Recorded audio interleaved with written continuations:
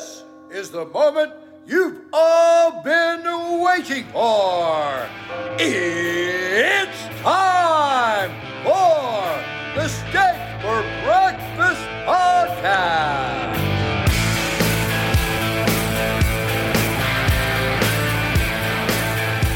It's Friday, January 27th, 2023, and this is the People's Podcast. This is Steak for Breakfast. Smokey, this is not Nam. This is bowling. There are rules. Today, Junior! America! Steak. For breakfast! So stand by.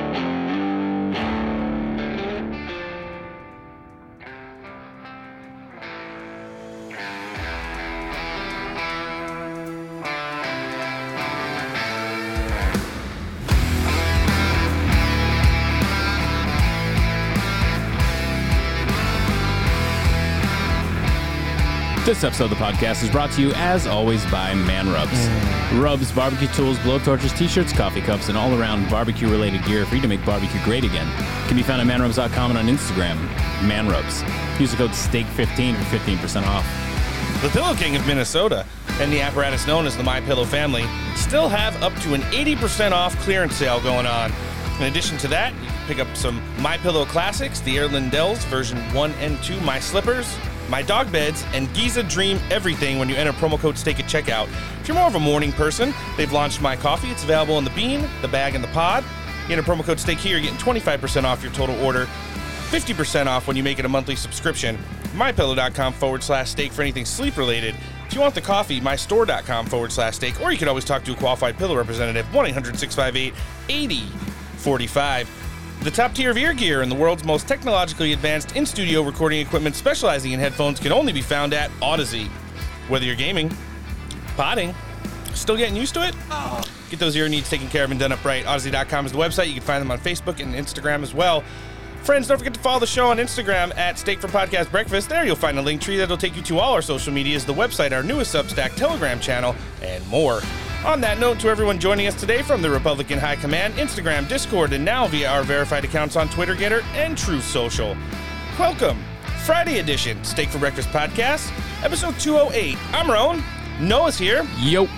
Antoinette's off. Fallon Jacoby's in to do the news with us today. Guys, we've got a packed lineup and a ton of news, so let's get things started. All right, joining us first on the show today with a special report. She's an author, a podcast host, and apparently she's an international correspondent for Steve Bannon's War Rooms, one of our great friends, one of our all-time favorite guests. Ms. Noor Bin-Ladin, thanks for joining us back on the show. Thanks for having me. As always, I love being on with you guys. We love hosting you. How's everything going with you? You had a busy week and a half or so up there in where you're at. You made some Rove reporting segments from Davos and got to see a lot of the stuff that was going on with the World Economic Forum while they were up there plotting our demise. What are some of the biggest takeaways that you got from the week that was up there, and how alarming or scary was it to hear some of their newest and, dastardly plans? So I think the main point that I'd like to make from the outset is that we have to look at this week that takes place in Davos, the annual meeting of the World Economic Forum, as essentially a giant press conference. And as I refer to it, a controlled reveal of the plans that they have for us. And what I mean by that is that these plans have been laid out and devised many years ago, decades ago, if not longer. And this is the rollout for us plebs to know what's about to hit us, basically. And so in that vein, I mean, we weren't disappointed with the different panels that were taking place throughout the week. And the main theme, there were several key themes, but the main one I think they focused on was climate change and how they're going to use climate change to herald this new society where everything is digitized. So as I've been saying, in the reporting last week, climate change is very much the biggest Trojan horse that is coming along. We had the so-called COVID pandemic, and obviously that's not over because they're talking about rolling out more and more, quote, vaccines, poisonous jabs. And all of this basically ties into the core plan, which is the centralization of power via the digitization of all aspects of society. And they're going to use mainly COVID and such, quote, pandemics and climate change as excuses to digitize all aspects of our lives, for us to have digital IDs, to have carbon ratios, etc., basically social credit score systems as we see in China. Noor, as I've been tracking the World Economic Forum for years and done it more in-depthly since we started the podcast, it's been one of our probably legacy news story, even before we got into doing just kind of Beltway and geopolitics on a biweekly basis here. We were always covering stuff like that because not only is it interesting to see how all the evil villains of the world kind of operate, but at the same time, what they have planned for us. Now, when you mentioned this is stuff that probably came to plan years, if not decades ago, do you think it's the great advancements in technology we're making now, which is allowing them to more rapidly extend this Trojan horse through things like, climate change? Everybody wants to save the planet. Nobody wants the planet to be dead. But now with digital passports, vaccine passports, social credit systems and stuff like that? Absolutely. That is such a great question. Because as we've been talking about, these plans have been devised long ago, but we are in the final stages of their implementation, thanks, as you just mentioned, to the advances in technology and the progress that has been made in, IoT, Internet of Things, 5G, devices, and digital currencies. All of this fits together. And I've been discussing or mentioning this term rather several times while doing my reporting on the WEF last week, but we need to register this term. It's metrology, which is the science of measurement. And the idea is that thanks to technology, they will be able to measure everything, everywhere, at all times, and just basically transform our society into a massive surveillance state. Yeah, this isn't talking about something like TikTok where they just kind of gather some of your data based off like likes and shares or things that people are checking out. This goes more into like everything from your current health status, maybe even your vaccine status, like where you work, constant geolocation tracking and things of that nature. Absolutely. It's the eradication of all form of freedom and independence. You see what is very alarming is what's going on actually in the UK and Oxford with some form of like climate lockdowns being tried and tested over there. They will be able to monitor and regulate our movements even under the guise of, quote, protecting the planet. Yeah, this isn't going to be some of the instances we've seen here in the United States where like maybe they raise your thermostat a couple degrees or have rolling brownouts. This will be like the actual implementation of if the government's feeling like the planet's not having a bad day, don't plan on doing very much outside of the scope of what they can pretty much say what you can do, where you can go, or probably even what you can eat or like buy at the stores, correct? Absolutely. We will effectively be put into digital jails under this new system. It's highly alarming, to say the least. I know Noah's looking pretty flabbergasted by this report right now. I don't want any of that.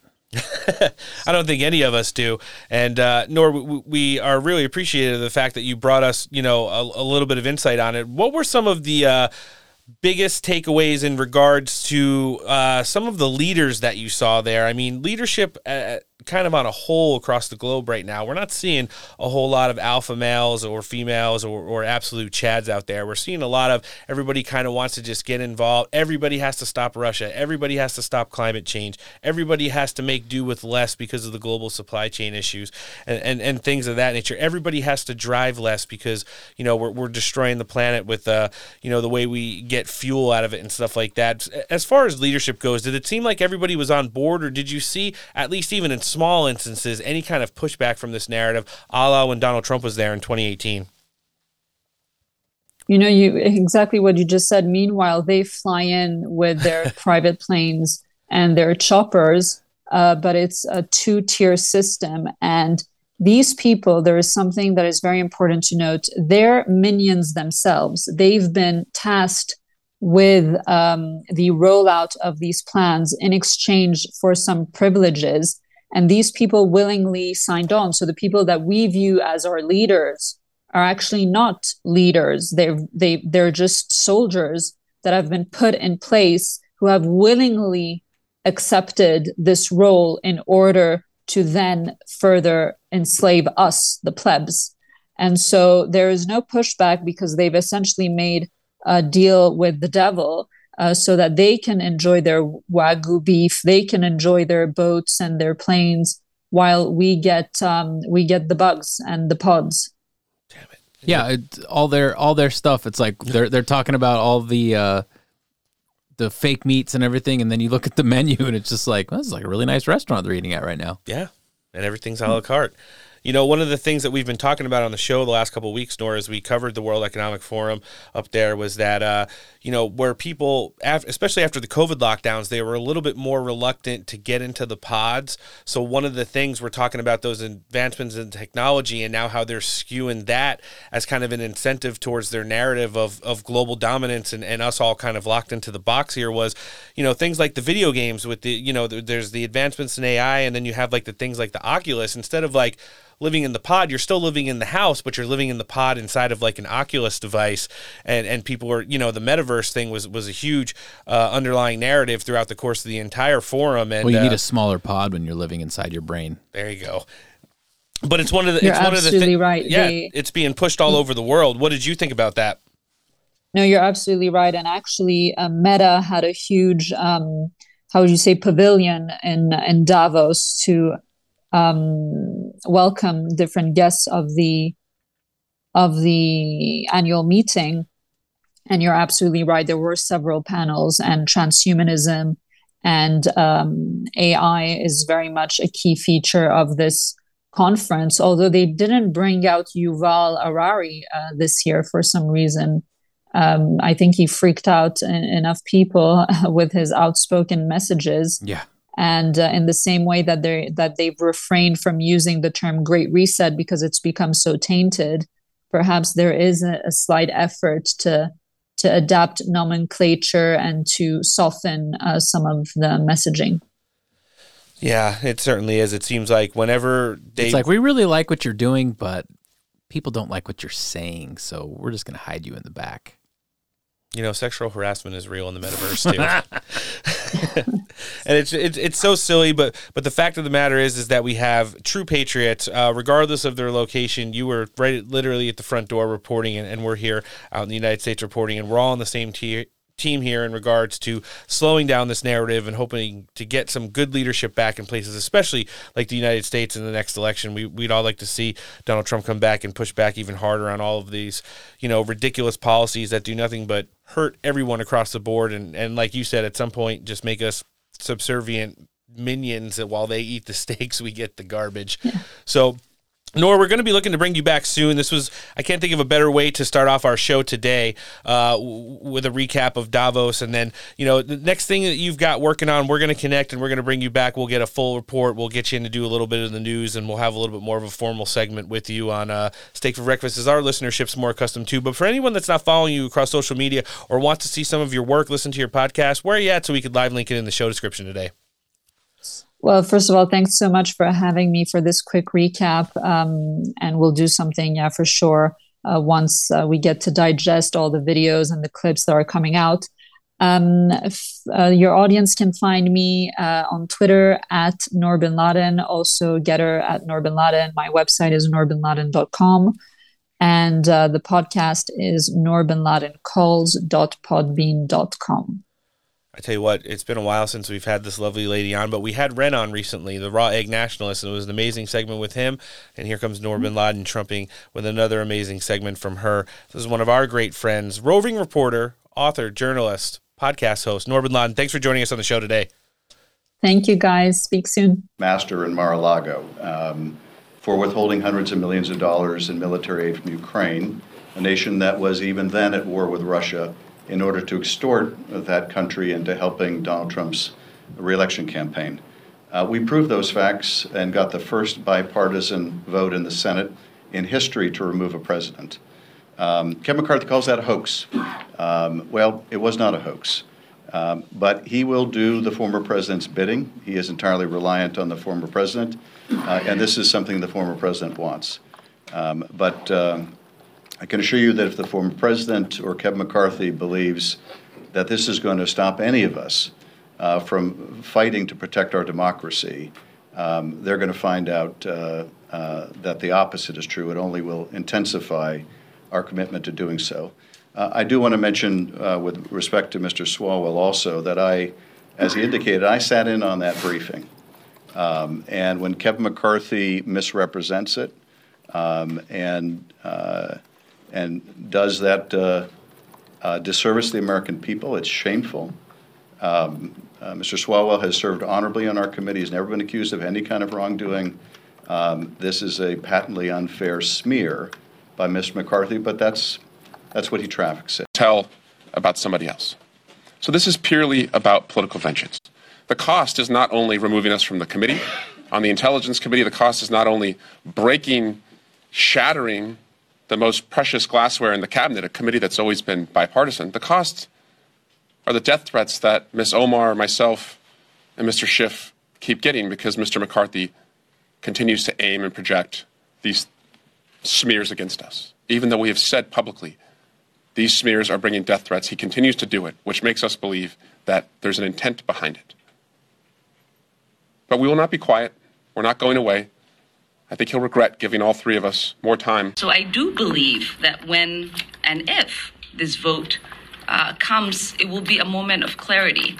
And I hope that many of these Republicans will have conscience and will not prove to their constituents and the American people just how much of partisan hacks they are, how much hypocrisy that they have, and show themselves to be a disgrace.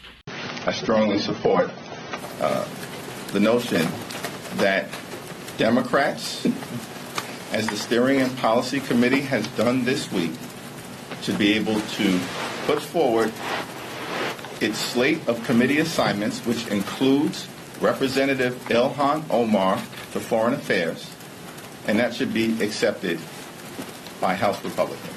Any reaction from you from the White House about Speaker McCarthy's decision to keep Representative Schiff and Swalwell from the Intelligence Committee? So I'll say this.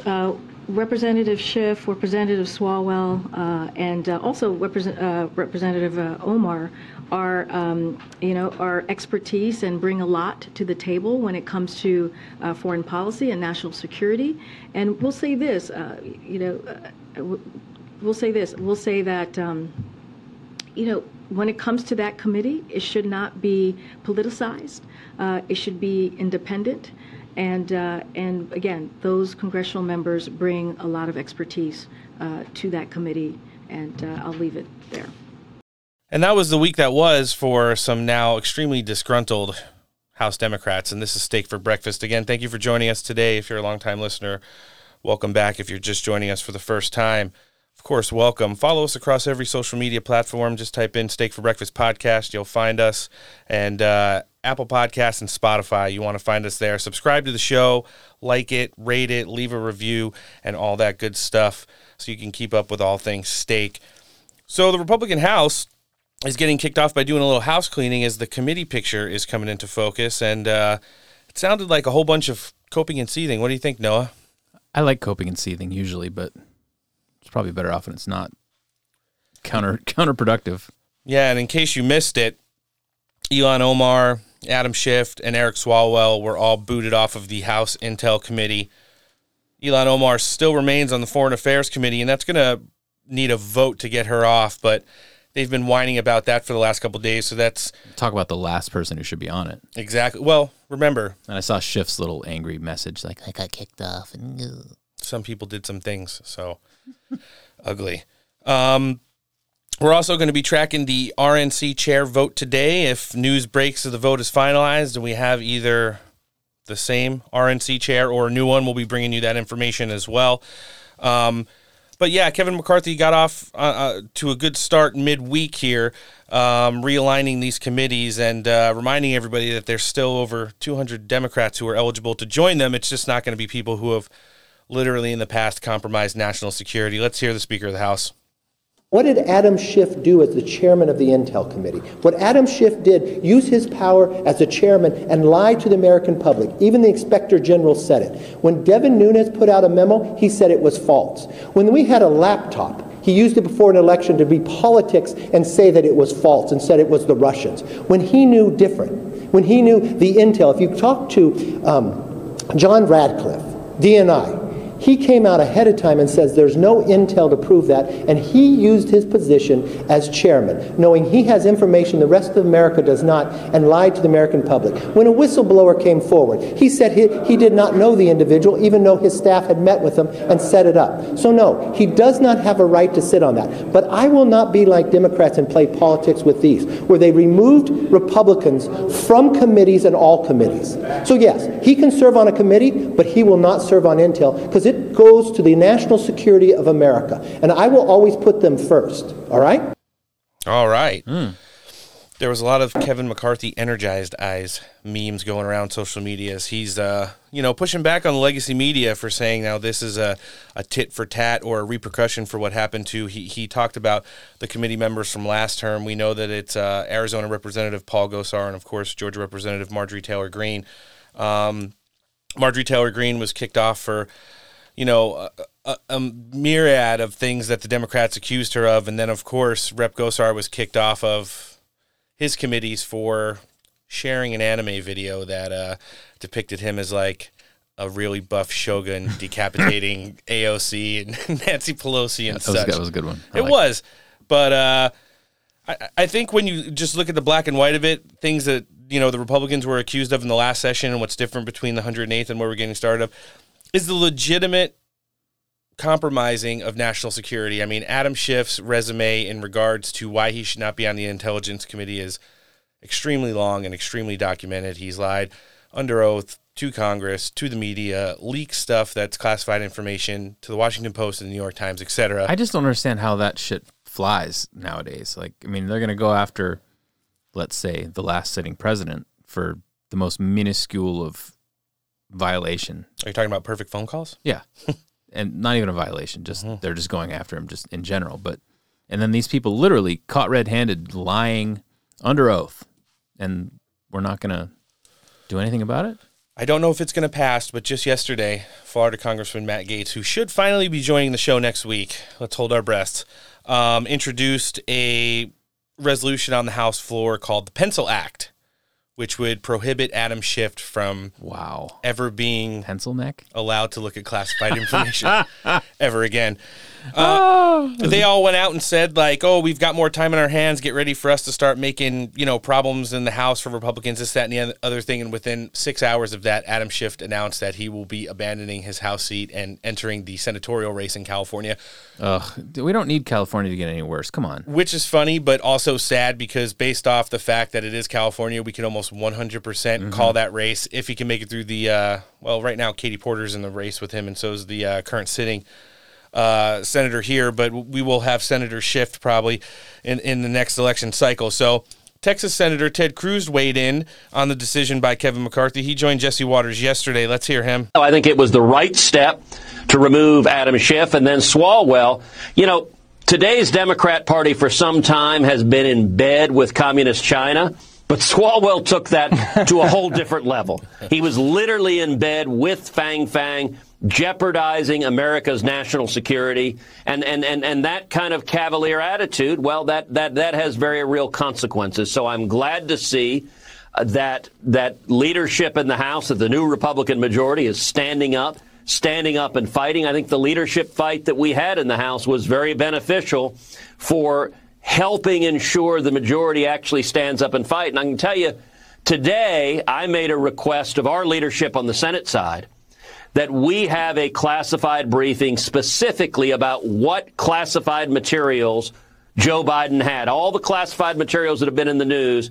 We need to know what those materials were. Listen, I've read a lot of classified documents. Every document I've read in a SCIF, a secure facility in the basement of the Capitol.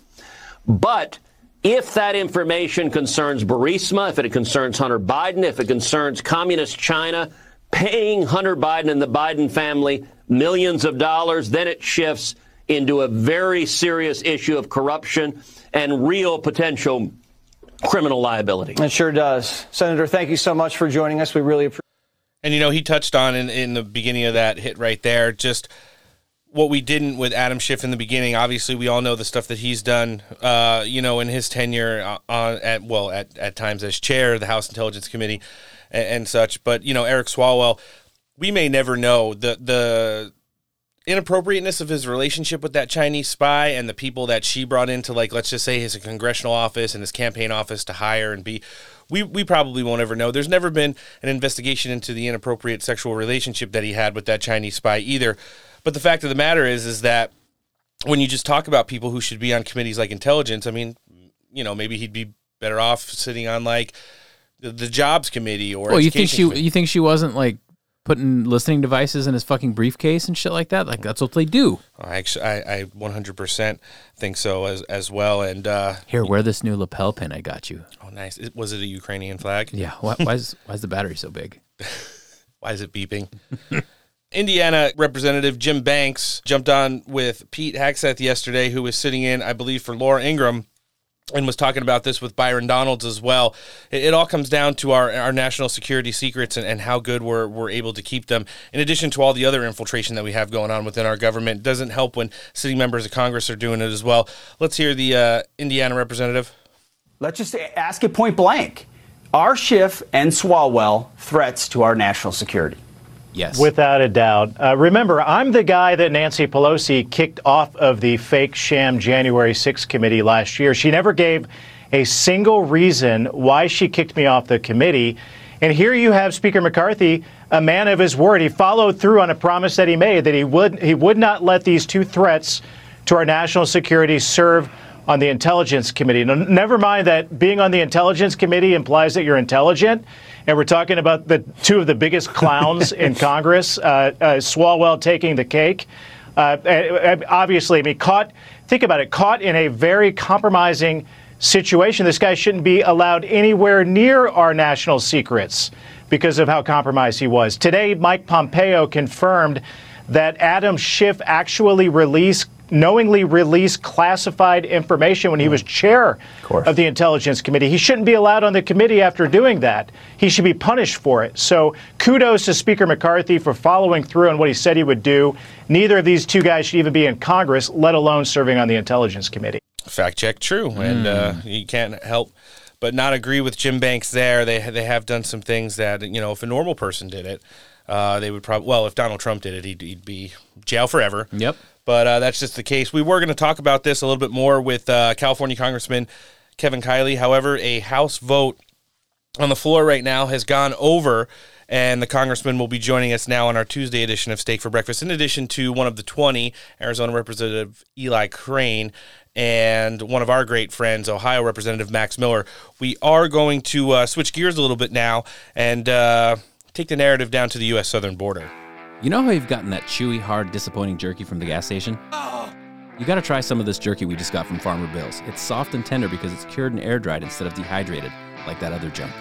Ingredient conscious, there's no sugar, no soy, or other additives, just beef, salt, and spices. Working on those gains, it's protein on the go with a very respectable 32 grams of protein per 2 ounces. That's twice the amount of that other jerky. So if you like to support small business and you like your food source in the USA, order some Farmer Bills with the code STEAK for an extra $5 off. Buy a 12-pack, you can get free shipping. The only thing better than this tender jerky is supporting an American-made company that shares your values. Get yourself some Farmer Bills, traditionally air-dried beef jerky today. Coming in now on the program to talk about all things related to the border and such. He's the former acting ICE director who served in the Trump administration. Returning to the show again, Mr. Tom Holman, thanks for joining us. Hey, thanks for having me. Sir, it's our pleasure. How's everything going with you? Fine. I'm in Phoenix, Arizona. There's an event tomorrow called Border 911. We're going to be got a bunch of border experts here. We're going to try to educate people in Arizona what's going on in the border. The facts, not what they read in the media. Yeah, the Arizona's become it has been for a while, but even more such over the course of the last 2 years, has become a pretty big hot zone in regards to, just border security and the amount of bodies coming through and such as now. What are some of the people that have gone down there with you seeing, and how much has it changed, let's just say, since your time in the Trump administration? Well, look, I think Arizona right now is ground zero for fentanyl. Yeah. Just over half of all fentanyl seized by DEA has been seized in Arizona. And there's a reason for that, because it's not a coincidence that they're seizing record amounts of fentanyl in the same place you got record amount of gotaways. If you look at the number of gotaways, I'm talking recorded gotaways, those caught on video, drone traffic, or sensor traffic, that weren't arrested, Arizona has more gotaways than Texas, New Mexico, and California combined. Mm-hmm. So the cartels have figured that out. There's if you want to cross the border and not get arrested, Arizona is the prime place to go. So, and things shift. Look, when I started my career in Border Patrol in the 80s, I mean, California was the hub of illegal immigration. Then it moved to Arizona. Then it moved to Texas. And I had a speech yesterday. I told Arizona, look, it's coming back, because the more and more Governor Abbott does in Texas, they're going to go to the area of least resistance, which seems to be Arizona. So Arizona needs to step up, unfortunately. I don't think their new governor really cares about border security. So I think Arizona's, like I said, already the hub, already ground zero for fentanyl. It's going to get worse. I don't think this governor is going to take it seriously. No, we don't think so either. It seems like she's been very dismissive of the legitimacy of the crisis down there when it involves the human trafficking element, the amount of gotaways, and, of course, the fentanyl crisis, which for probably over the dozen times over the course of the midterm election season that Carrie Lake was a guest on our program, she always talked about how the fentanyl crisis has, contributed to adult and children deaths. It has helped explode the homelessness crisis in Arizona and was contributing negative to the economy based off the fact of how it just pulls everything down. Well, look, when you create a crisis, illegal immigration crisis this big, which they did, look, this isn't mismanagement. This is not incompetence. This is by design. He ran on open borders. He said he was going to, put a moratorium on deportations. They're going to end ICE detention. He's going to get free health care to illegal aliens. He's going to have an amnesty program. When you make those type of comments, people are going to come. And when they created this open border crisis, Border Patrol is so overwhelmed. In some sectors, they got 80% of agents being pulled off the line. 80%, which means only 20% of security is on the line. So the cartels who control our southern border, they decide what comes across, where it comes across, what times it comes across. So they'll push the big group of 200 across one area, knowing whatever little resources are left on the border will seize on that opportunity because of the humanitarian crisis. It leaves miles of borders non-guarded, and that's when they move the fentanyl. That's when they move the known suspected terrorists. That's when they move criminals. And I say terrorists not by accident. Since Biden's been president, they've arrested over 137 known and suspected terrorists coming across this border. We got 1.2 million known gotaways. Border Patrol's arresting people from 161 different countries. Some of those countries are sponsors of terrorism. Yep. If you don't think a single one of that 1.2 million gotaways didn't come from a country sponsoring terrorism, then you're ignorant. This is a huge national security. As a matter of fact, I said it yesterday. This is the biggest national security failure we've had since 9/11. No, it certainly is. And, when the Biden administration starts skewing the numbers like they did, we did see Karine Jean-Pierre and some of the other people within DHS touting numbers this week that there was like a 97% decrease in border crossings. But then when you read the fine print, it says Venezuela, Nicaragua, Cuba, and Haiti were the demographics that they pulled from. In addition, at the same time, not too long ago, the Biden administration launched that pilot program through DHS, which is allowing people to apply for asylum online using an app, and now they're letting in 30,000 more people a month in addition to all the border apprehensions. But at the same time, DHS is saying this week now, a couple outlets have reported that The total number of people who have crossed the border in totality, which includes getaways, now exceeds 6 million people in the last 2 years. And when you just think about that number right there, it's like it can't even register to most Americans' head. They can't see a number like that. You know, they've tried to remove it from the news cycle pretty much in totality ever since Joe Biden went down to El Paso for his little song and dance visit. When they cleaned everything up for him. And, you know, we're waiting to see what this new Congress, especially the Republican House, is getting ready to do. What do you think is going to happen when they begin that investigative committee to, you know, get to the bottom of what's going on the southern border starting February 6th? First of all, let's set the record straight. The border numbers aren't down. They're just turning illegal immigrants into legal immigrants. Yep.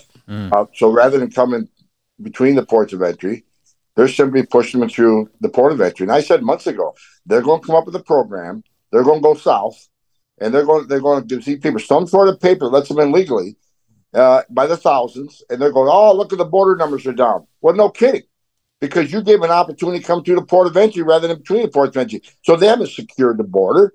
And this whole program is illegal. They will lose it in court because they have violated the parole statute. When I was ICE director, I paroled 3 people. The entire time I was director. 2 of them were witnesses for a criminal cartel trial, and one was a child having heart replacement, liver replacement, I think it was, some humanitarian issue. 3. And that was based on significant public benefit. And what they did is the president saying $30,000 a month. And I told Florida, who's suing, along with Texas and other states, use Biden's speech as Exhibit A. There's clearly no case-by-case analysis, which is required by statute. When he says $30,000 a month, that should be exhibited. They're going to lose this in court, and they'll be right back to the same mess they had before. This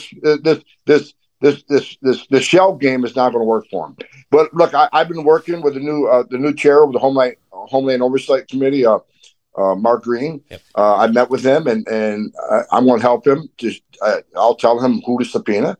I'll tell him what to subpoena and where they can find it. I did this for 35 years. I know where the bodies get buried. Mm-hmm. And I want to help them. They're going to have oversight hearings. And what they're going to do, if we have these oversight hearings, it's going to be shameful to this administration. They're going to show many things that were illegal. It's going to show that Mayorkas indeed needs to be impeached for what the actions he has failed to take. And we're going to present a lot of evidence. And even the Democrats who are going to be on those committees, they're going to be faced with evidence, stone cold facts and evidence. And there's like 24, 26 really tough re-elections in 2024 of these Democrats. They're going to have to pick a side. Do you pick the side of truth and border security, or are you going to stick with the lies? Because these 24 areas are places where Trump won. So I think we can convince a few Democrats to say, you know what, you're right. What happened here is horrendous, and we need to fix it. So I'm looking forward to it, and I volunteer to be witness number 1. Oh, we're excited to see you get up there and testify. Speaking of which, and you already did mention, we all are in agreement here that Alejandro Mayorkas a long time ago crossed the threshold to be set up for impeachment. We do hope that these investigations eventually do get to go here, because when you talk about just the sovereignty of our nation, it's been completely disintegrated by this administration, and they continue to do it with basically like their noses up in front of everybody's faces, and needs to be addressed. Well, look, he needs to be impeached for this one issue alone. Yep. In 2014, 2015, I was third in command at ICE. We had a family surge, nowhere near this big, but we had one. And he was deputy secretary at the time. Joe Biden was vice president. How did we stop it? We built detention centers, thousands of beds. We detained people until they saw a judge. 90% lost their case. We put them on airplanes, sent them home. The numbers down the border tanked.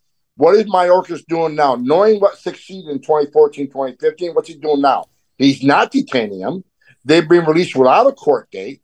And even if they lose their case, which 90% will, he has told ICE they can't arrest them because they're simply in the country illegally. Yep. So they're really nice to be targeted with ICE. He's done the complete opposite of what he worked in 2014, 2015. That alone shows this is a solid, intentional move by him to not secure the border.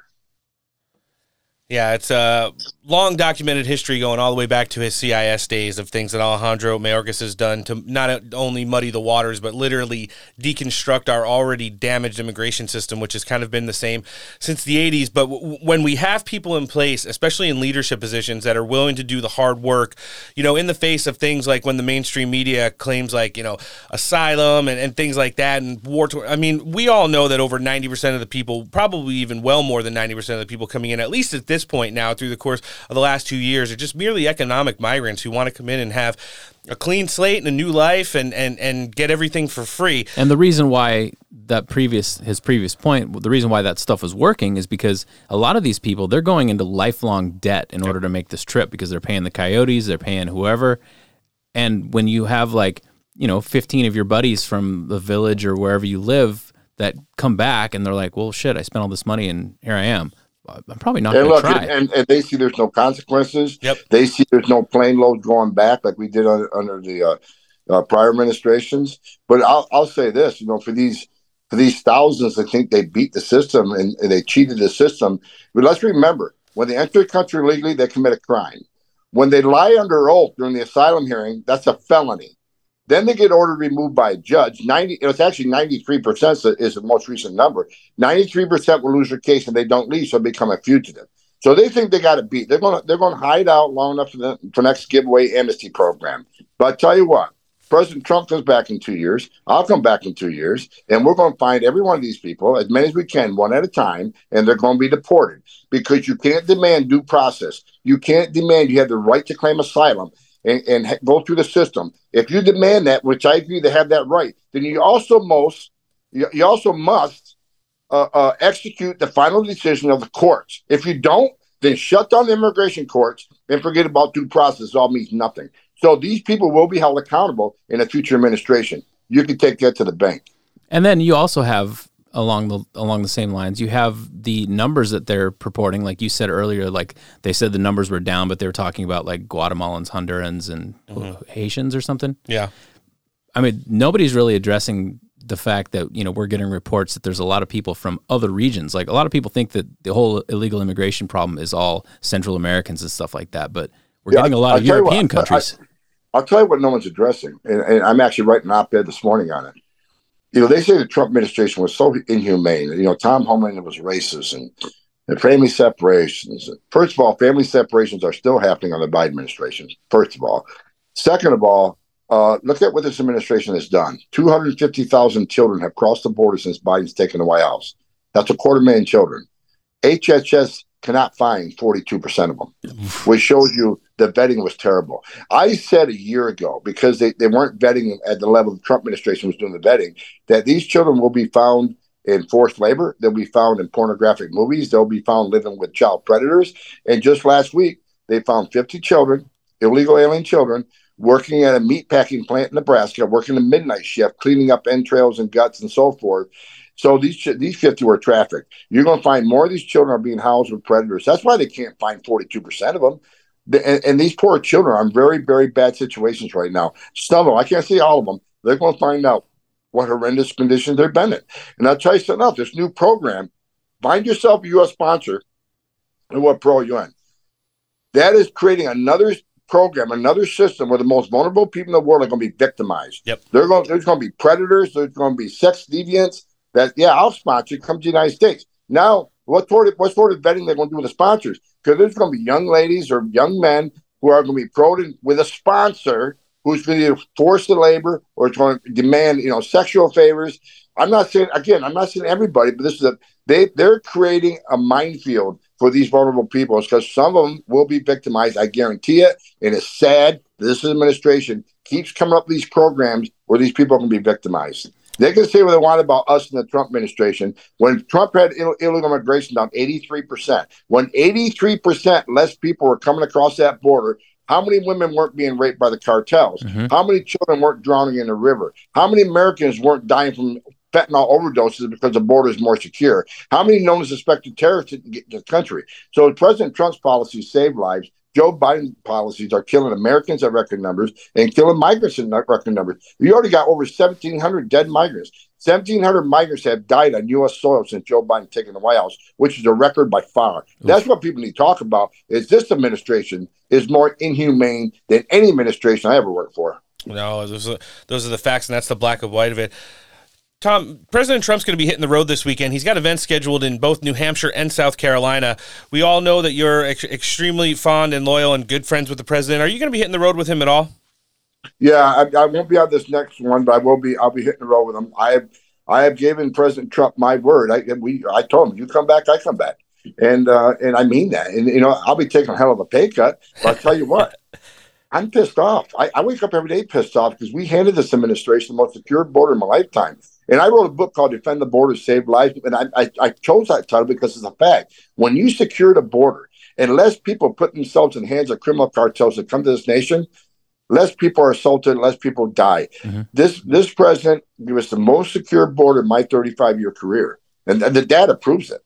And they undid this intentionally, which, again, is resulted in record number of overdose deaths and migrant deaths. Yeah, I'll come back, and I'm going to help the president much as I can, because I think he did more than any. I worked for 6 presidents, starting with Ronald Reagan, and every president I worked for did something about the border. Even Clinton, Obama took steps on the border. No one did more than President Trump. But this president, President Biden, is the first president in the history of this nation who came into office and unsecured the border. And what commander-in-chief comes in office and unsecures the border? What commander-in-chief wants more illegal immigration, wants more illegal drug flow, wants more migrant deaths, wants more U.S. overdose deaths? It's just incredible what this administration has done. So, yeah, I'm pissed off. I'll come back in a heartbeat. And we hope that you come back on our show very soon. Tom, where can we find you? Either our social media websites, anywhere that we could get more information and direct our listenership to. We'll live link it in the show description today. Yeah, look, you can. I got several websites. My book website, the publisher created, is called TomHomanspeaks.com, or my company website, HomelandStrategic.com. You can contact me through the Heritage Foundation. You can contact me through the America Project. That's what we're out here this weekend doing. The America Project. We're having a big event Saturday at Herberger Theater here in Phoenix, and we got several hundred people coming. We're going to tell them what's going on the border and tell them why they need to take action and get to the voting booth and demand, whether it's Republican or Democrat, demand your representative take action. And I don't want to hear this no more that, well, we don't own the Senate, Dems do. But you know what? We can stop negotiating with them. The Republicans can stand up and say, you know what? We're not passing anything until you show us one thing, that you're going to do to slow the flow. Mm-hmm. So there is things we can do. And now we got the House, we got the purse strings. Shut the government down if you have to until you get some action on the border. And people say, well, man, that's pretty drastic action, Tom. Well, like I just said, 100,000 Americans dead, 109,000 dead, 109,000 Americans dead, 1,700 migrants dead, 137 known suspected terrorists arrested. Criminal cartels are making billions of dollars a day. Record numbers of women and children being sex trafficked in the United States. When is enough? When is it enough to threaten shut down unless they take some action?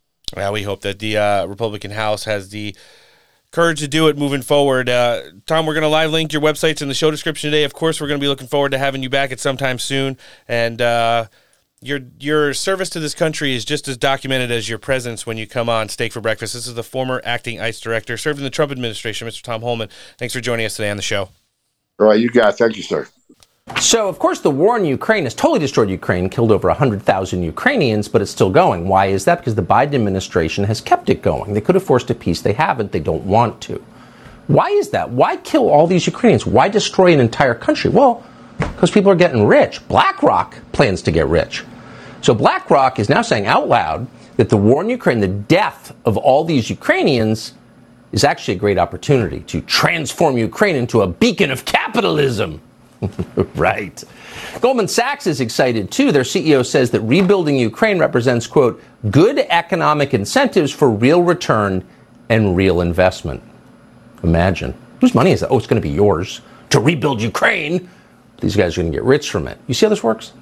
So yesterday, because these people have no self-awareness whatsoever, the president of Ukraine, Zelensky, went on camera to say he's thrilled about all these economic opportunities. Watch this. It is obvious that American business can become the locomotive that will once again push forward global economic growth.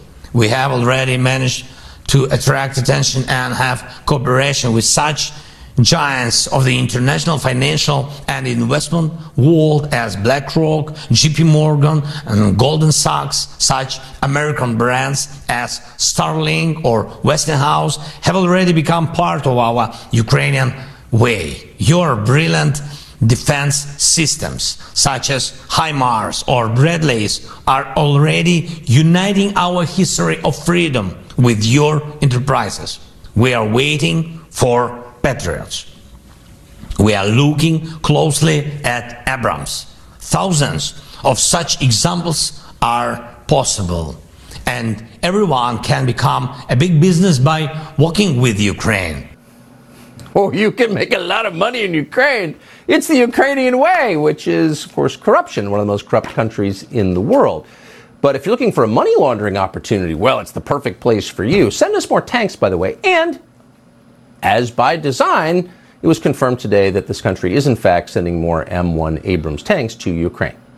Well, it's Ukraine forever here. As we jump into our first news segment, we're heading from a border skirmish, which we don't really like too much on the U.S. southern border with Tom Holman, and going into our second least favorite one, which is the border skirmish between Russia and Ukraine. Why does he sound like a Muppet? I don't know what it's something about it. Because sounds like a Muppet. There is money to be made, and come to Ukraine. Come to Ukraine and send us more cookies, because Ukraine is for cookie.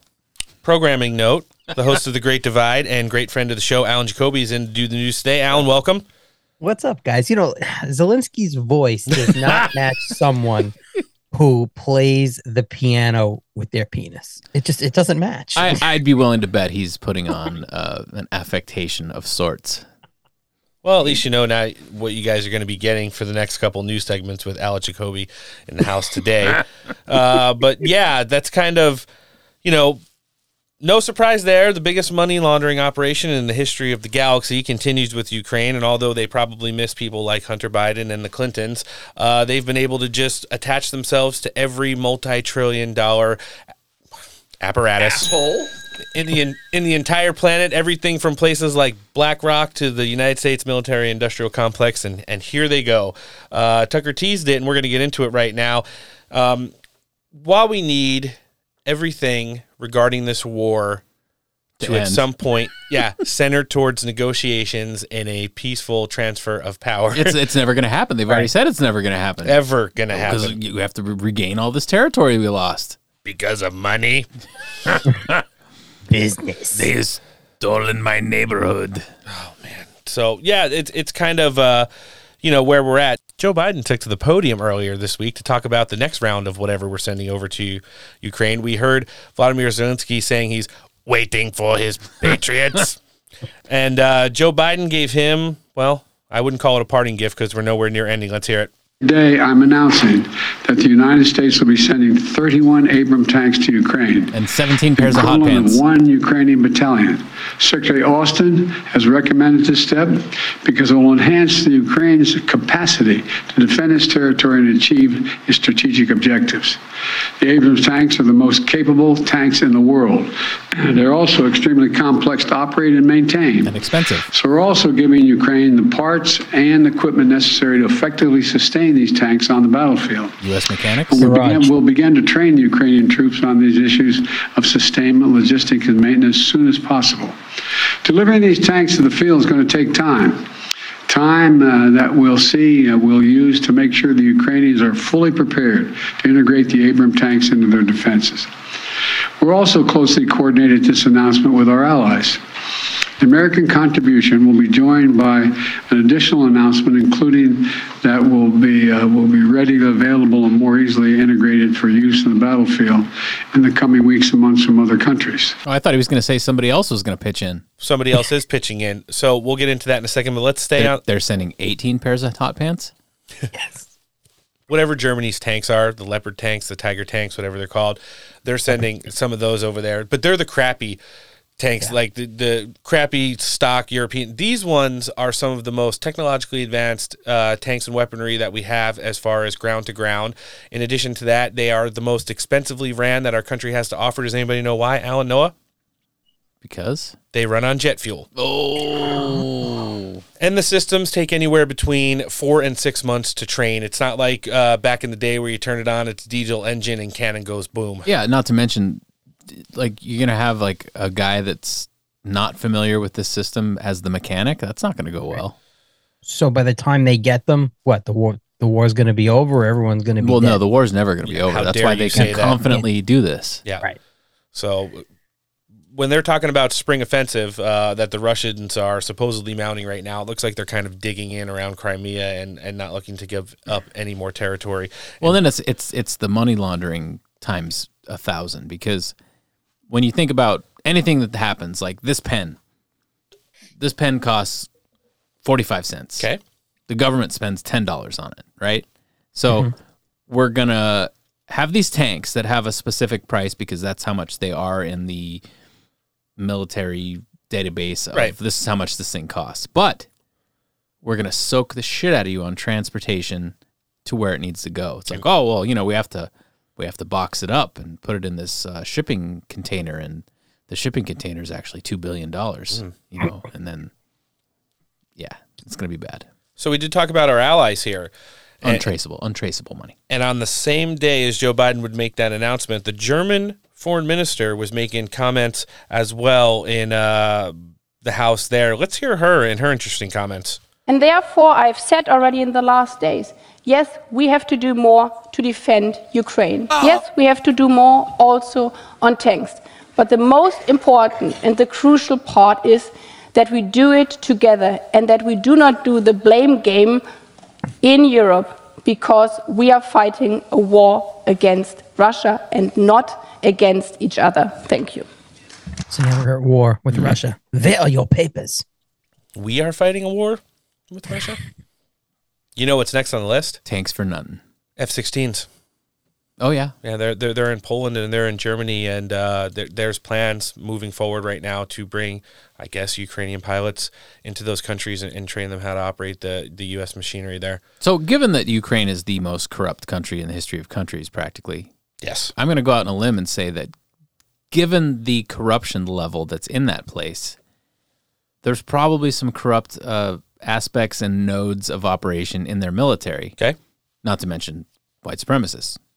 So that's another story altogether with the Azov battalions and shit like that. But so let's talk about arms trafficking and black market arms deals, which have already been proven to be happening as people are fucking selling rocket launchers on Facebook Marketplace or wherever the hell it was. We're having javelins turn up in places like Pakistan. Exactly. So you're going to teach somebody to run this tank, to do the mechanics on it. You're going to give them all the supplies to maintain it.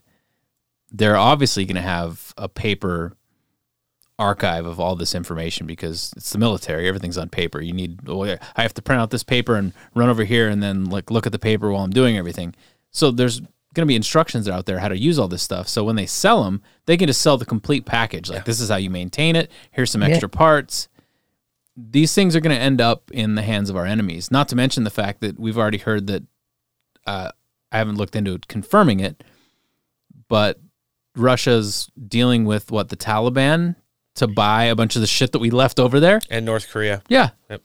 That had come out of some tabloid, and there was some speculation if it was true or not. But I'm going to say that why wouldn't it be true? Because we know Putin has been speaking to the Taliban, and we know that the Taliban was selling some of this equipment and the technology to China already. So why wouldn't Russia want to buy it? Because he's desperate. He's got to get it where he's got to get it from. So and some of the biggest construction firms in China and Russia are doing joint ventures into the rebuilding of some of Afghanistan's major infrastructure there. So it's kind of like, okay, we're going to build you guys a parking lot and you guys are going to pay us in tanks. Yep. So, and it's not to use our weapons against ourselves. It's to reverse engineer it. Yep.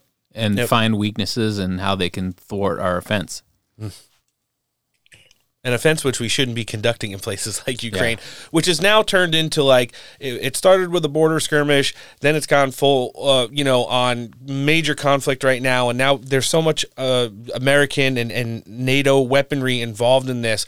I don't see any place, Donald Trump weighed in yesterday. He put out a truth that said, first tanks, next nukes. Yeah. It needs to stop. And it just seems like the only place that nobody wants to be regarding this mess is the negotiation table, which is the only place that anyone should be regarding this matter right now. Which initially was what they were stating the goal was. Yeah, now peaceful resolution. And now you have Ukraine saying, like, everything... We will never give back the cookies. Well, right. Essentially, they're saying that anything that Russia's ever annexed, ever, since the fall of the Soviet Union, we're taking back in this offensive now.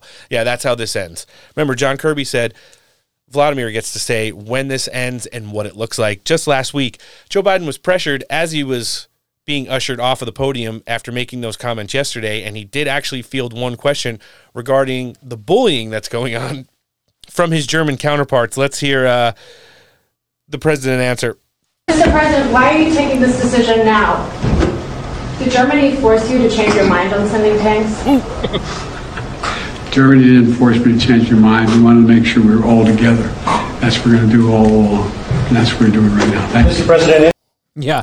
Hey, you didn't change your mind. We're going to be all together on this, aren't we? Right. Right. So that Germany sent me this cool ball gag, so I couldn't say no. I do have to give credit where credit is due. One of our greatest meme team members out there, Namrock yesterday, threw it way back. Oh, yeah. He did the after credits of Spaceballs. Nice. And you know where the alien comes through the guy's stomach? Guy's stomach in the restaurant, the truck stop. So when the alien comes through, it's Germany, and then it's like the rest of the world, not again. It's like when Germany is declaring war on Russia. Yeah.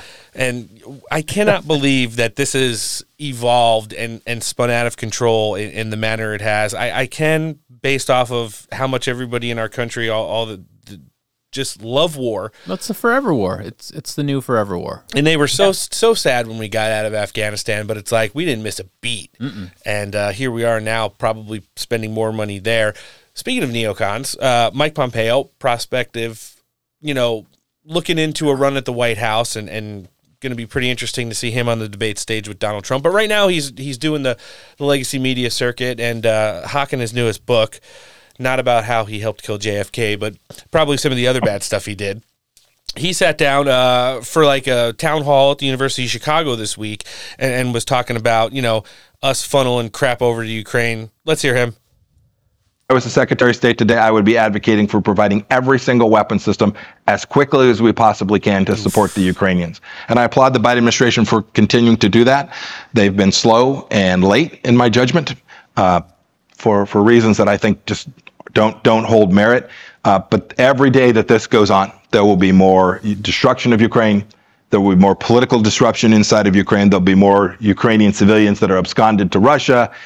It is time to go give the Ukrainians what they need to be successful. And when you do that, you also hasten the day that the conflict ends. I think half measures and a few weapons here and a handful of HIMARS and a couple of rockets, I think those are sufficient to wear down the Russian military, but not sufficient to convince Vladimir Putin that for at least a moment, he needs to back off on his lifelong.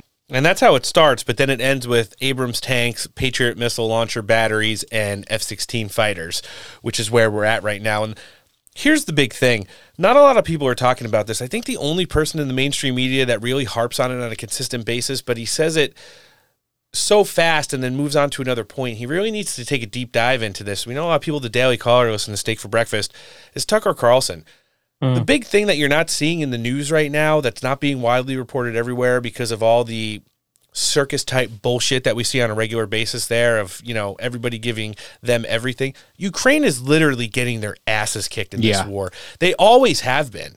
And regardless for how many, Russian soldiers and troops just went into the meat grinder because that's just like the logistics of war. The fact of the matter is that we would not be sending over some of our like top tier stuff, like stuff that we only give like our strongest and most reliable allies, which we have a big two-way street with. And that's everything from national and international security all the way down to like trade, like the Patriot missile battery systems are going over to Ukraine right now for fear of more civilian loss. And that's the real cost of this war right now. It's not going to be the infrastructure that things like, entities like BlackRock and countries like China move in and just push us out of the way after this thing eventually ends, probably years from now. But at the same time, they're going to go and make all their money off of Ukraine and all of their natural resources by rebuilding that country. So The biggest thing we don't have in this right now, though, is any kind of oversight, and we haven't had it from the beginning. It's like Joe Biden signs a couple million here, a couple billion there, then he throws it in the omnibus bill, starts sending our military equipment over there. We need to find out what the actual receipts are. I did see yesterday on Fox and Friends, Ohio Senator, who's been off to a pretty good start so far. He's doing a comprehensive border investigation bill proposal with Arizona House Representative Andy Biggs, and now he's looking into what exactly we're sending over to Ukraine, how much of it, and what's it costing. J.D. Vance was talking about this, and he wants the receipts, so let's hear him. A full report on security assistance. Tell us the latest and how you're involved.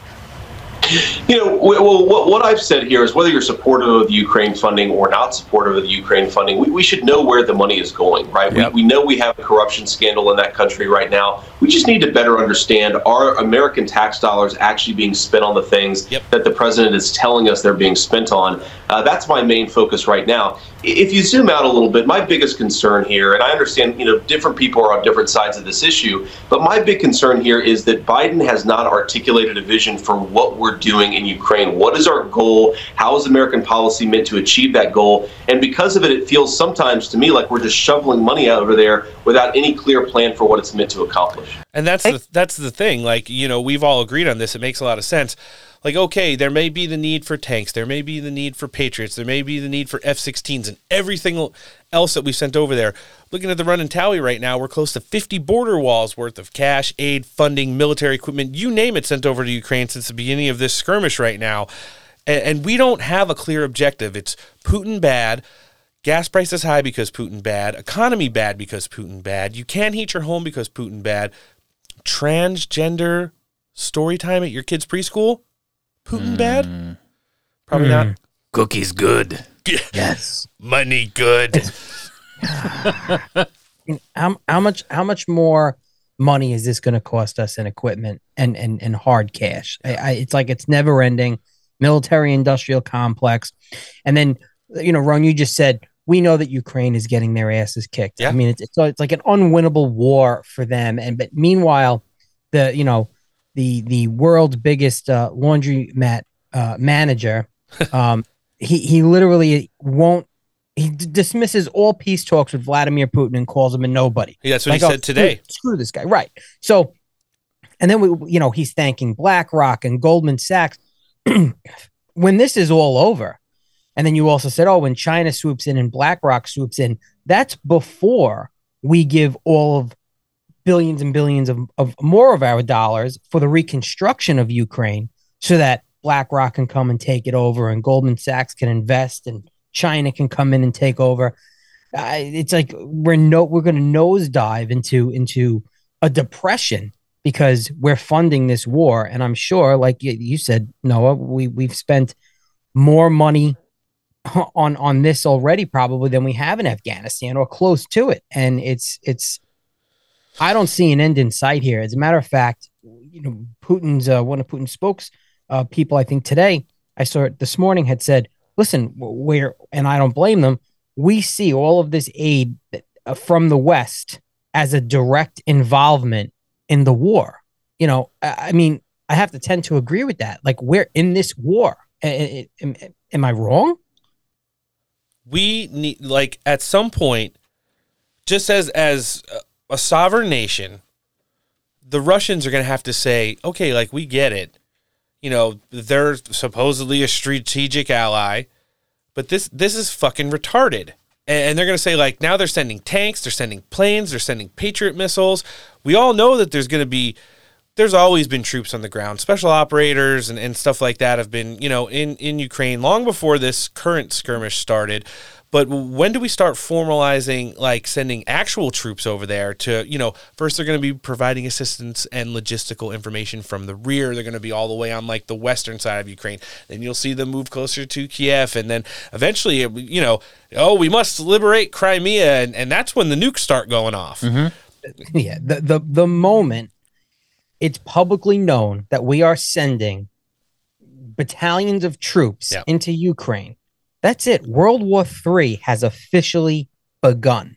There's no turning back. And I feel we are right there. I mean, jet-fueled Abrams tanks. Oh, well, at least they got the jet fuel because we're going to be sending jets next.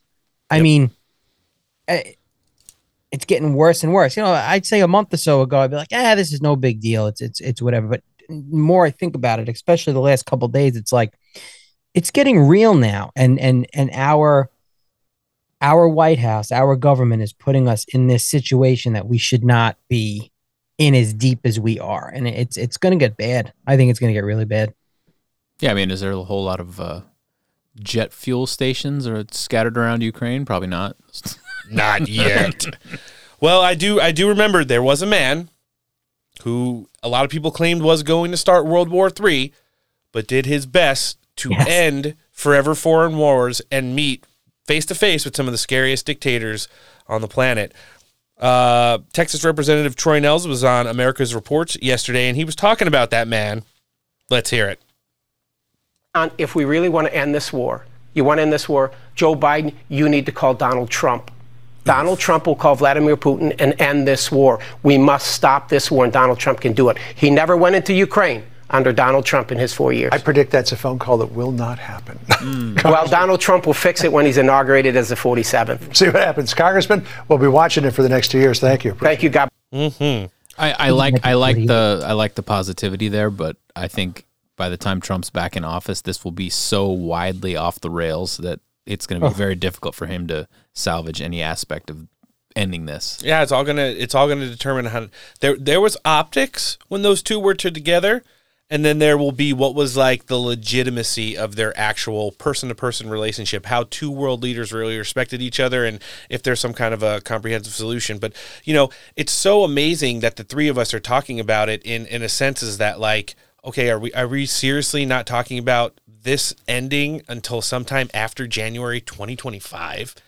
Like, that is scary because there might not be much of a world left by that time at this rate. I mean, it's accelerated so much from cash, funding, aid, and logistical equipment to like literally the varsity football team of military equipment we're sending over there. Like, I mean, F-16s are kind of like the B-side version of like our best jets, but in theater over there, I'm pretty sure they'll do a good job. It's not like we're going to be sending over Raptors anytime soon, but at this point, who knows? I mean, why not? Yeah, maybe if you train my troops. Well, and the big fact of the matter is that this whole skirmish, especially with all components Russia and how their reverse sanctions on the rest of the world have gummed up everything in regards to the economy. So right now we're going to try and get a clear picture on that as we're getting set to jump in with our next guest. Coming in next on the show, he is a supply chain consultant. He also writes for the National Pulse. Joining us for the first time, Jim Nehls, thanks for coming on the show. My pleasure, guys. Thanks for having me. No, the pleasures are all ours. How's everything going with you? It seems like someone that does supply chain consulting would be quite busy over the course of at least the last couple years. I tell you what, to quote the old Saturday Night Live skit, Pete Buttigieg been very, very good to me with how much trouble we've had with the supply chain in the United States the last couple of years. Yeah, it seems like a self-induced problem that kind of materialized out of almost nowhere. How did we get to a point to where we've seen the supply chain in such disarray, and what really is the connectivity between the current administration and its policies based off of past practice principles of previous administrations that we're not seeing now? Yeah, so a lot of people blame COVID for the supply chain challenges that we faced, and it's not really COVID. COVID just uncovered it. Our supply chain and our infrastructure has been weak for a long, long time. If you go back to presidents all the way back to George H.W. Bush, they talked about investing in the infrastructure of the United States to try to improve the roads and bridges and what have you. Unfortunately, Secretary of Transportation has kind of been one of those throwaway cabinet spots that presidents give to people that help them get elected, and they put them there so they can't do too much damage, right? It's not like Secretary of State or Secretary of Defense. And most people don't even know who the Secretary of Transportation was 2 administrations ago, right? But unfortunately, Buttigieg checked a couple of boxes, got the job, and is woefully incompetent to do it. And the thing is, he needs to fix it. I'm not going to blame him for where we are. I'm going to blame him for the inability to prioritize and get things done. Here's the major problems that we're having with our infrastructure when it comes to supply chain. Number one, we have probably the worst ports in the world. In fact, the Port of Los Angeles and the Port of Long Beach rank 349 and 350 in the world's top 350 ports in terms of efficiency. So the two most inefficient ports in the world are in California, and that's where, up until about 2 months ago, the majority of our imports came into. Now we switched to the East Coast because people were tired of waiting for months for their things to be unloaded. So the East Coast is doing really well. And a lot of that has to do with the fact that it's heavily unionized. The unions fight any sort of automation. And if you compare it to like the Port of Charleston, which is a public-private partnership, they're investing in automation. They're investing in deep water portions of the port, so they're able to do a lot more there. That's number one. Number two is we're just seeing over-regulation on the part of state and federal governments. For example, California has taken about 110,000 trucks off the road in the last year because they don't comply with their green priorities. So, and with the new gig law that they passed in California about a year and a half ago to try to go after people like Uber and Lyft, who then they turn around and exempted from the law. But it did impact independent truck drivers. So truck drivers are getting taken off the road. And then there's, again, more regulation that's just silly. Let me give you another example. If you are a 19-year-old woman, you can drive an 18-wheeler in Iraq while getting shot at in order to deliver the materials that the Army or the Marines need to fight. If you get out of the military and you come back to the States, you can't drive an 18-wheeler across state lines until you're over 21 years old. And that's just stupid, right? You were able to do it in Iraq or Afghanistan, getting shot at, maybe one hand out the window shooting at the bad guys while you're delivering the stuff to your people. And then you get home and you're told that you can't do it until you're 21. So instead you go into construction, and we wonder why we're missing about 150,000 truck drivers these days. And the administration's only focusing on sound bites, right? I mean, Pete Buttigieg wrote a very strongly worded letter to the CEOs of airlines saying how disappointed he was in their performance.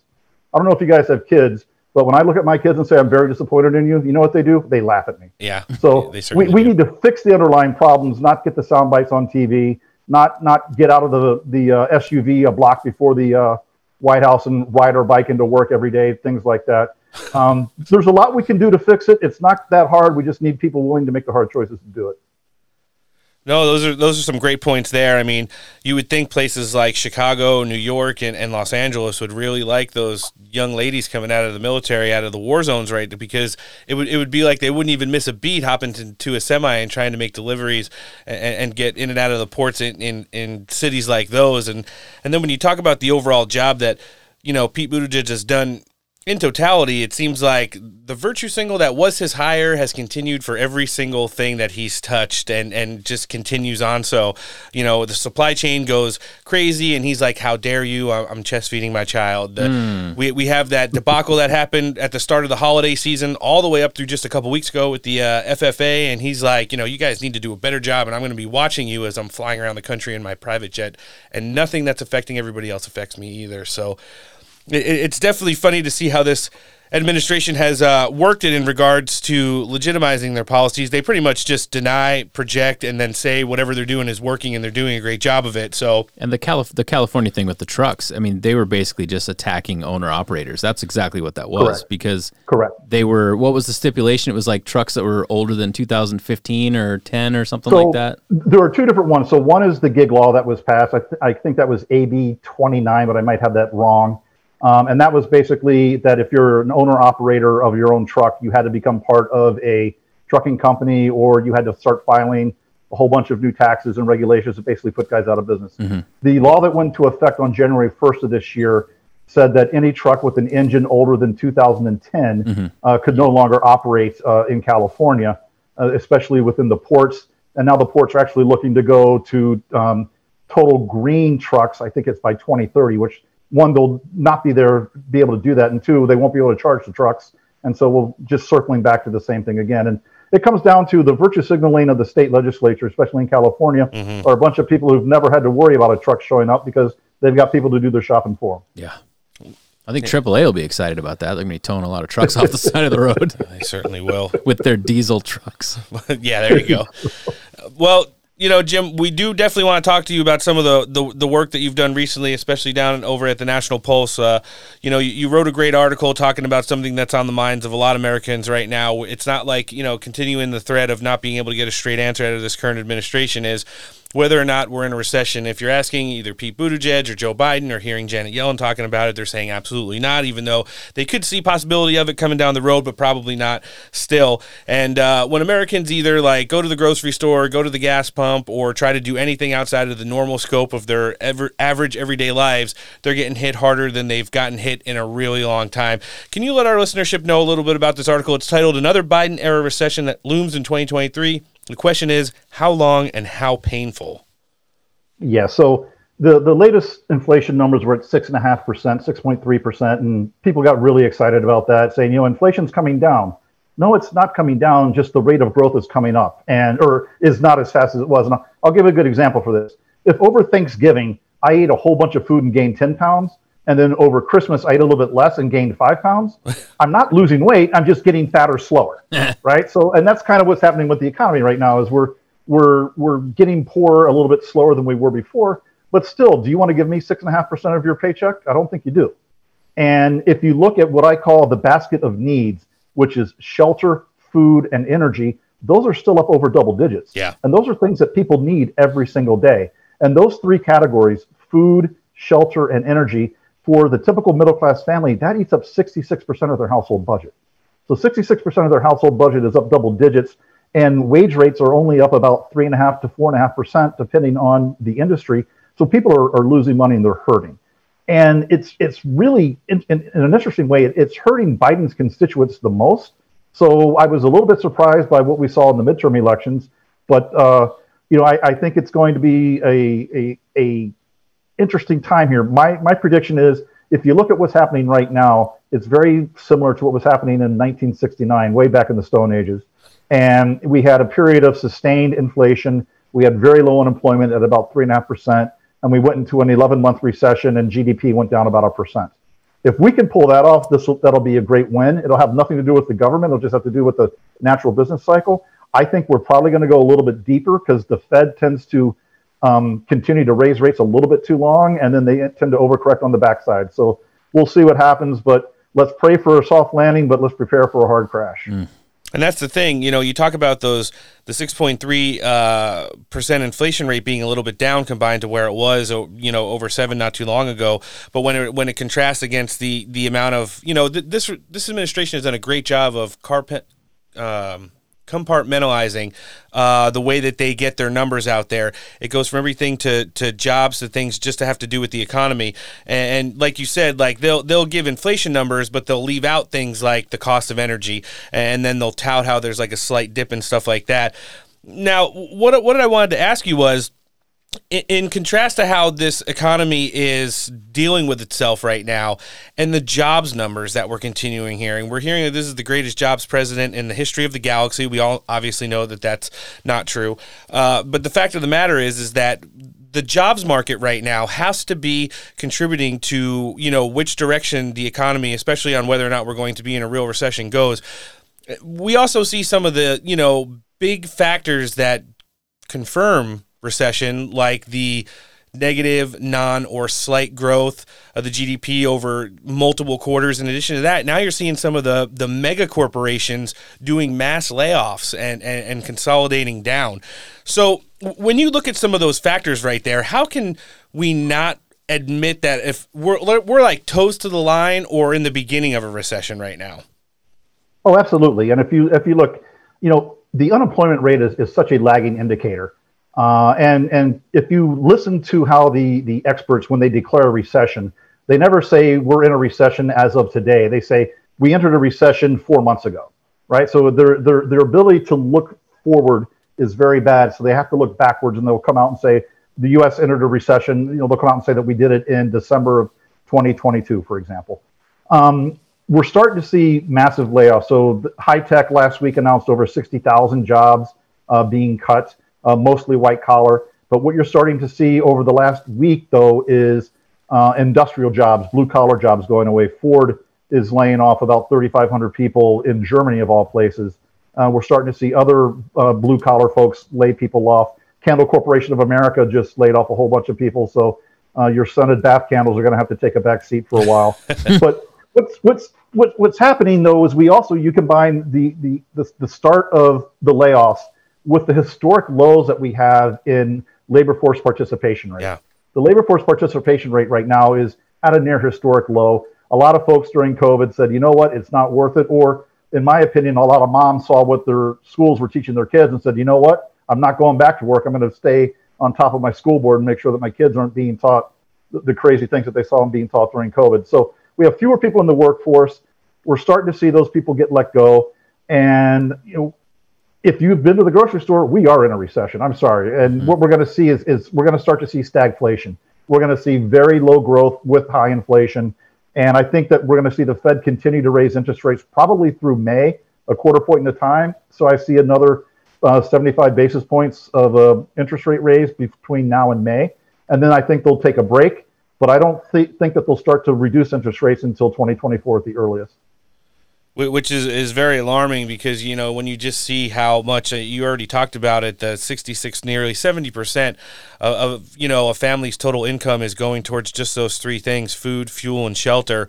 And for the fact of the matter is that the economy continues to slow. The job participation rate is not being, met in any kind of benchmark quality. And we're heading into the coldest part of the year right before we hit the spring. It just looks to seem like a disastrous recipe for destruction, which moves me to my last point. I don't know how much it connects. You're going to have to kind of do it for our audience, but we do see, in addition to the way the government has been able to, really make it tough for hardworking families out there, and the demographic of those families that are getting touched by this continues to grow. Like you said, there's a lot of white-collar jobs that are being affected right now.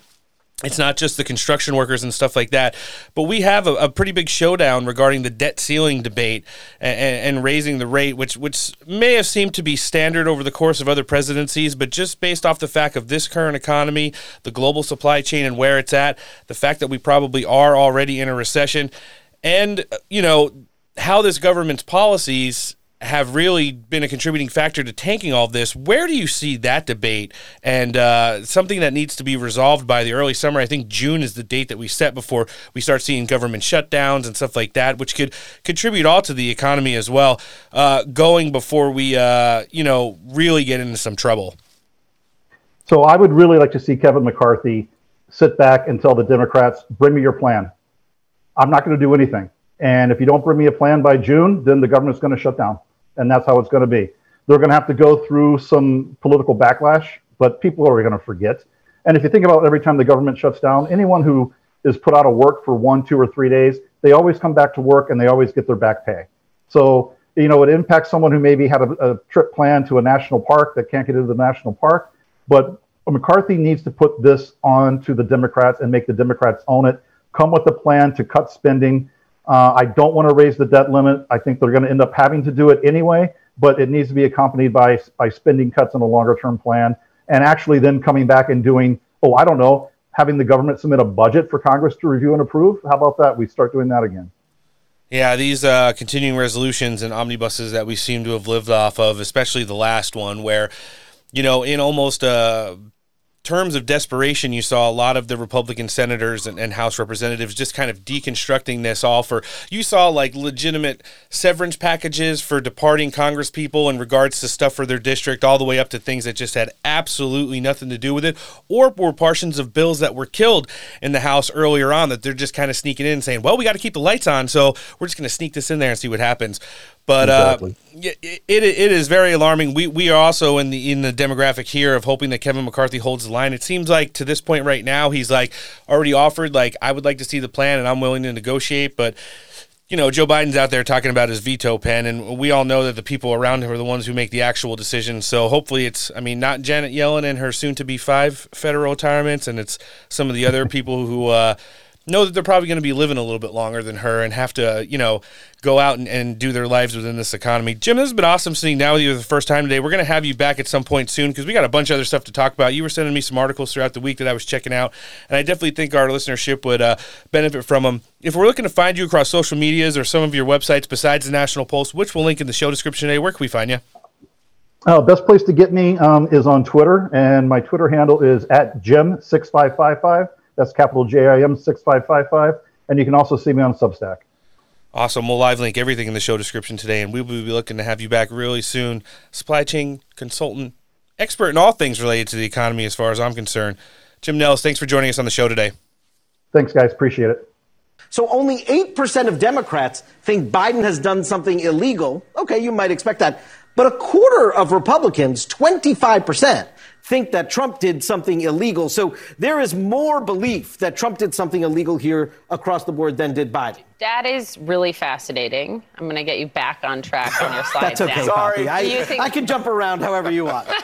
We know you can. But I wonder, though, David, what you just showed us has to do a lot with how Americans feel about how the Biden White House has responded to this versus how the Trump team, no longer the White House, but the Trump team, lack of immediate response, shall we say. Well, let's just look at the Biden situation. How has this White House handled this?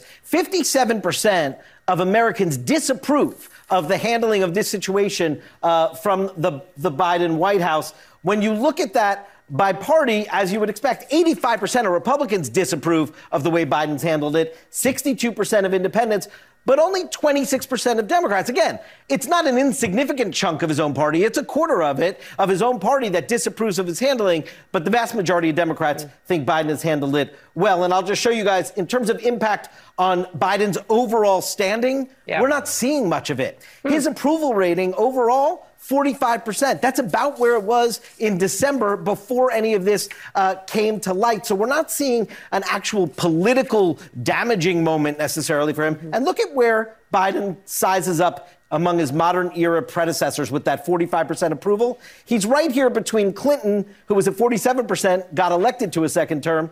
Carter, at this point in his presidency, was at 43%. We know he did not get elected to a second term. Biden sitting right there between them.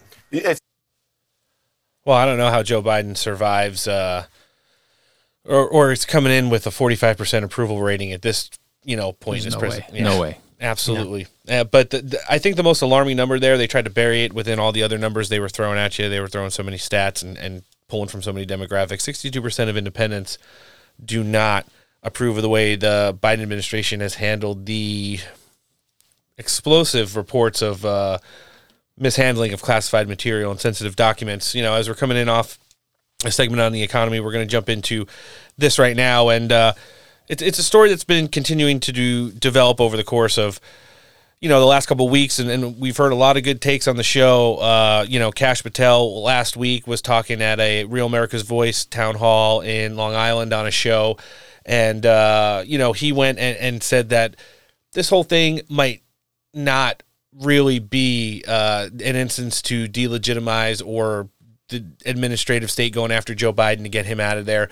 This is going to kind of blow the lid off of the two-tier justice system and how corruptly places like the DOJ and the FBI have operated for so long. And now we're going to start to see some of that.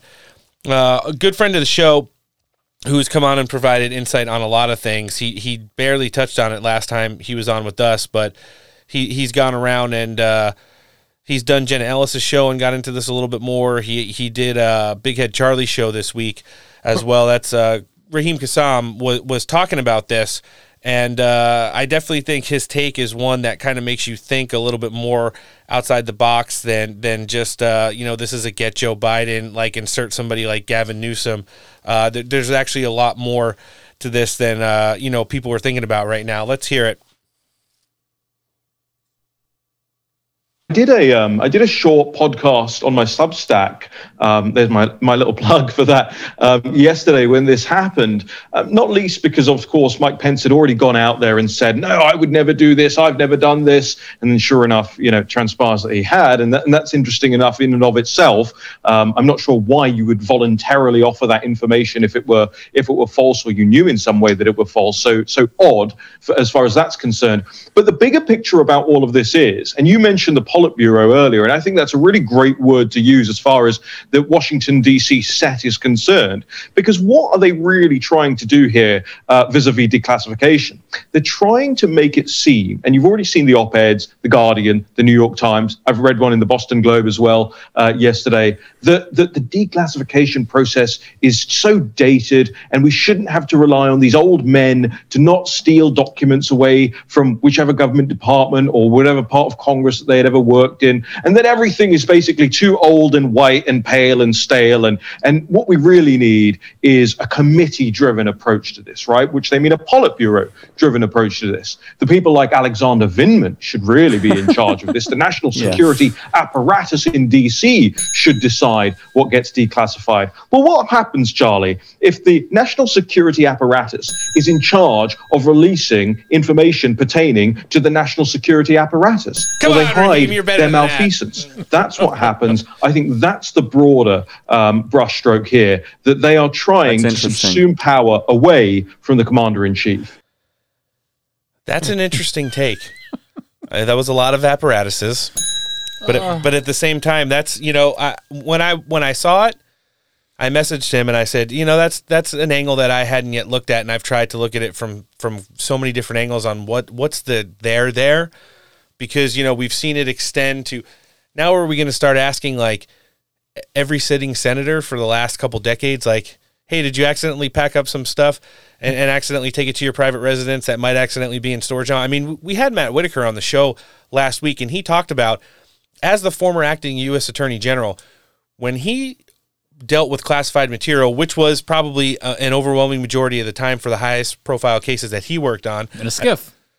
That's where it started. And he said, listen, if it was stuff that ever made it to anywhere else outside of a skiff, that stuff was brought there and the person waited and was returned after we were done checking it out or using it for whatever need. He's like, there is no black and white. There's no gray area on how these things can make it to think tanks, you know, corporate offices or your private residence without. And think tanks are just money laundering operations in politics. That's all they are. Yeah, it's severance packages, you know, either in between administrations or where you go for the golden parachute. And, you know, the connectivity here to Hunter Biden is becoming more apparent now that we've seen a lot of people really examine some of those emails he sent and some of the language he used, which had a lot of governmentese in them, acronyms and just phrases that he used, which I guess are common to those which are part of classified material and government documents and stuff like that. So we really have to take into account here what's the bigger there. And I think a big part of it is like Raheem alluded to, they're trying to delegitimize the process and in turn make it to where, like, you know, a president's ability to do stuff like that is just not important anymore. We should have, you know, a bipartisan committee go and say what should be classified and what's not. And listen, on how the revolving door is in politics sometimes, especially with like members of the House and Senate, I don't know if you'd ever be able to get a you know, fair and partisan. Donald Trump, I know, wanted to look into a lot of the stuff regarding Spygate and Russiagate and Fast and the Furious throughout the course of his presidency. Would you ever have a bipartisan committee go and declassify those documents moving forward so that they could be made public to the American people? I don't think so. What do you guys think? I think it's difficult any way you slice it. I mean, a committee to figure out what's declassified, who's on that committee, bureaucrats, appointments. I mean, it's a rough one. And then alternatively, sorry. Yeah. No, go ahead. What if this just turns into an excuse to just go raid people's places that they don't agree with? Yeah. Now? It's just like, well, we have to go look for classified documents. And then it's just like when they take documentation and stuff like that is private and what is it when it's with the lawyer? Privileged. Right. But they're still going to look at it. They're still going to take pictures of it. They're still going to, you know, scan copies of it. And then they have this information. Like what? And right now we have two sets of rules because they executed a search warrant in a ridiculous way on a past president at Mar-a-Lago, right? Mm-hmm. With armed FBI agents. And then on the flip side, when the Biden papers comes out and Pence, all of a sudden the National Archives now are asking all of the recent past presidents and vice presidents to, hey, do me a favor, just go through your attic, go through your junk drawer, go through your porn collection and let us know if you have any classified documents. Like where are the FBI search warrant teams banging on their doors, throwing their attorneys into the streets and demanding their cameras be turned off so they can do searches in all of their properties? So there's no consistency on any of it. And I don't know, is it a big distraction? It's wild. And yeah, I mean, the only positive is that it's becoming more and more evident to the normies and just everyday Joe that, like, hey, you know, because one of my repeat offenders in my inbox of my social media. Okay. That was one of their favorite things. Like anytime I'd post something and they'd angrily message me or whatever, like, well, what about your boy with all the classified documents? It's weird. I haven't gotten any messages recently talking about classified documents. No. But it's making people realize it's like, well, they're doing the exact same thing, but actually this guy did it worse. At least the other guy had it locked up in an office. Like this guy's got it in the garage next to the oily towels. I'm going to correct you right there. Unless you talk to Whoopi Goldberg on The View, then vice presidents had they could declassify documents, and Donald Trump is a thief and Joe Biden is not. He's a decent guy. You have that narrative. Well, and Dr. Joe Biden is a brilliant doctor, according to her. Brilliant. Who is a big Minecraft fan by the dresses she man, those outfits are just bananas. Don't even get me. Oh man, my 10-year-old is like, does this lady play Minecraft? When she sees, I show her a picture of it. I'm like, I don't know. Maybe she does. Maybe she's gonna bring back some of like the Star Trek: The Next Generation outfits. Well, the funny part is that apparently Joe Biden's handlers fuck with her the same way that they fuck with him, because she gets in front of the mirror. Does this look all right? No, fucking fantastic, gorgeous. Yeah. So I get Jackie Kennedy vibes off that. I never would have even imagined that shade. So Alan did mention, we have names for people like that on the show. Whoopi Goldberg, Jabba the Hutt, Bring Me the Wookiee. Yep. And then Noah mentioned Donald Trump's residence, Mar-a-Lago. Remember, it's his ultra-secure and safe private residence. That's how we refer to it now. I thought you were going to say Mar-a-Lardo. That was a great one, too. Sticking in the thread of Mar-a-Lago and what happened there, one of the House Republican leaders, Lisa Stefanik, she held a press conference this week, kind of a town hall-ish. She was taking some questions, too, and she was talking about that two-tiered justice system in the FBI raid. Let's hear her. Is there a concern, we've seen it with former President Donald Trump, with Biden, with Pence, that some of the top leaders just aren't handling classified information at all? Should there be some sort of reforms with how the top leaders have access to that information? Well, let's highlight the difference here in what the consequences have been. You had the FBI raid Mar-a-Lago. You did not see any of that happen for President Joe Biden, who illegally did this. What also is different is President Trump, as president, has the right to declassify documents.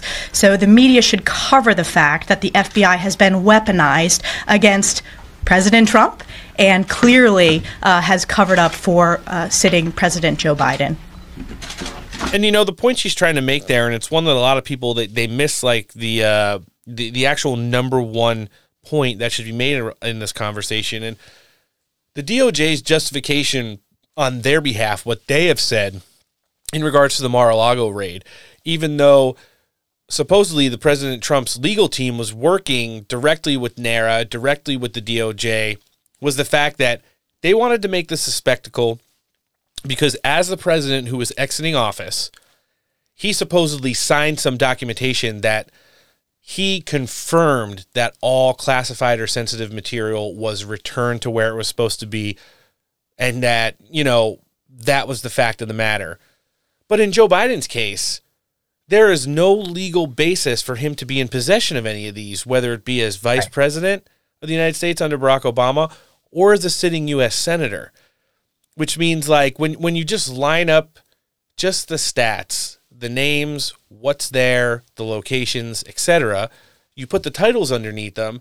Now you take somebody that knows nothing about the situation and say, okay, do me a favor, pin this card on the person where the FBI raid should have been.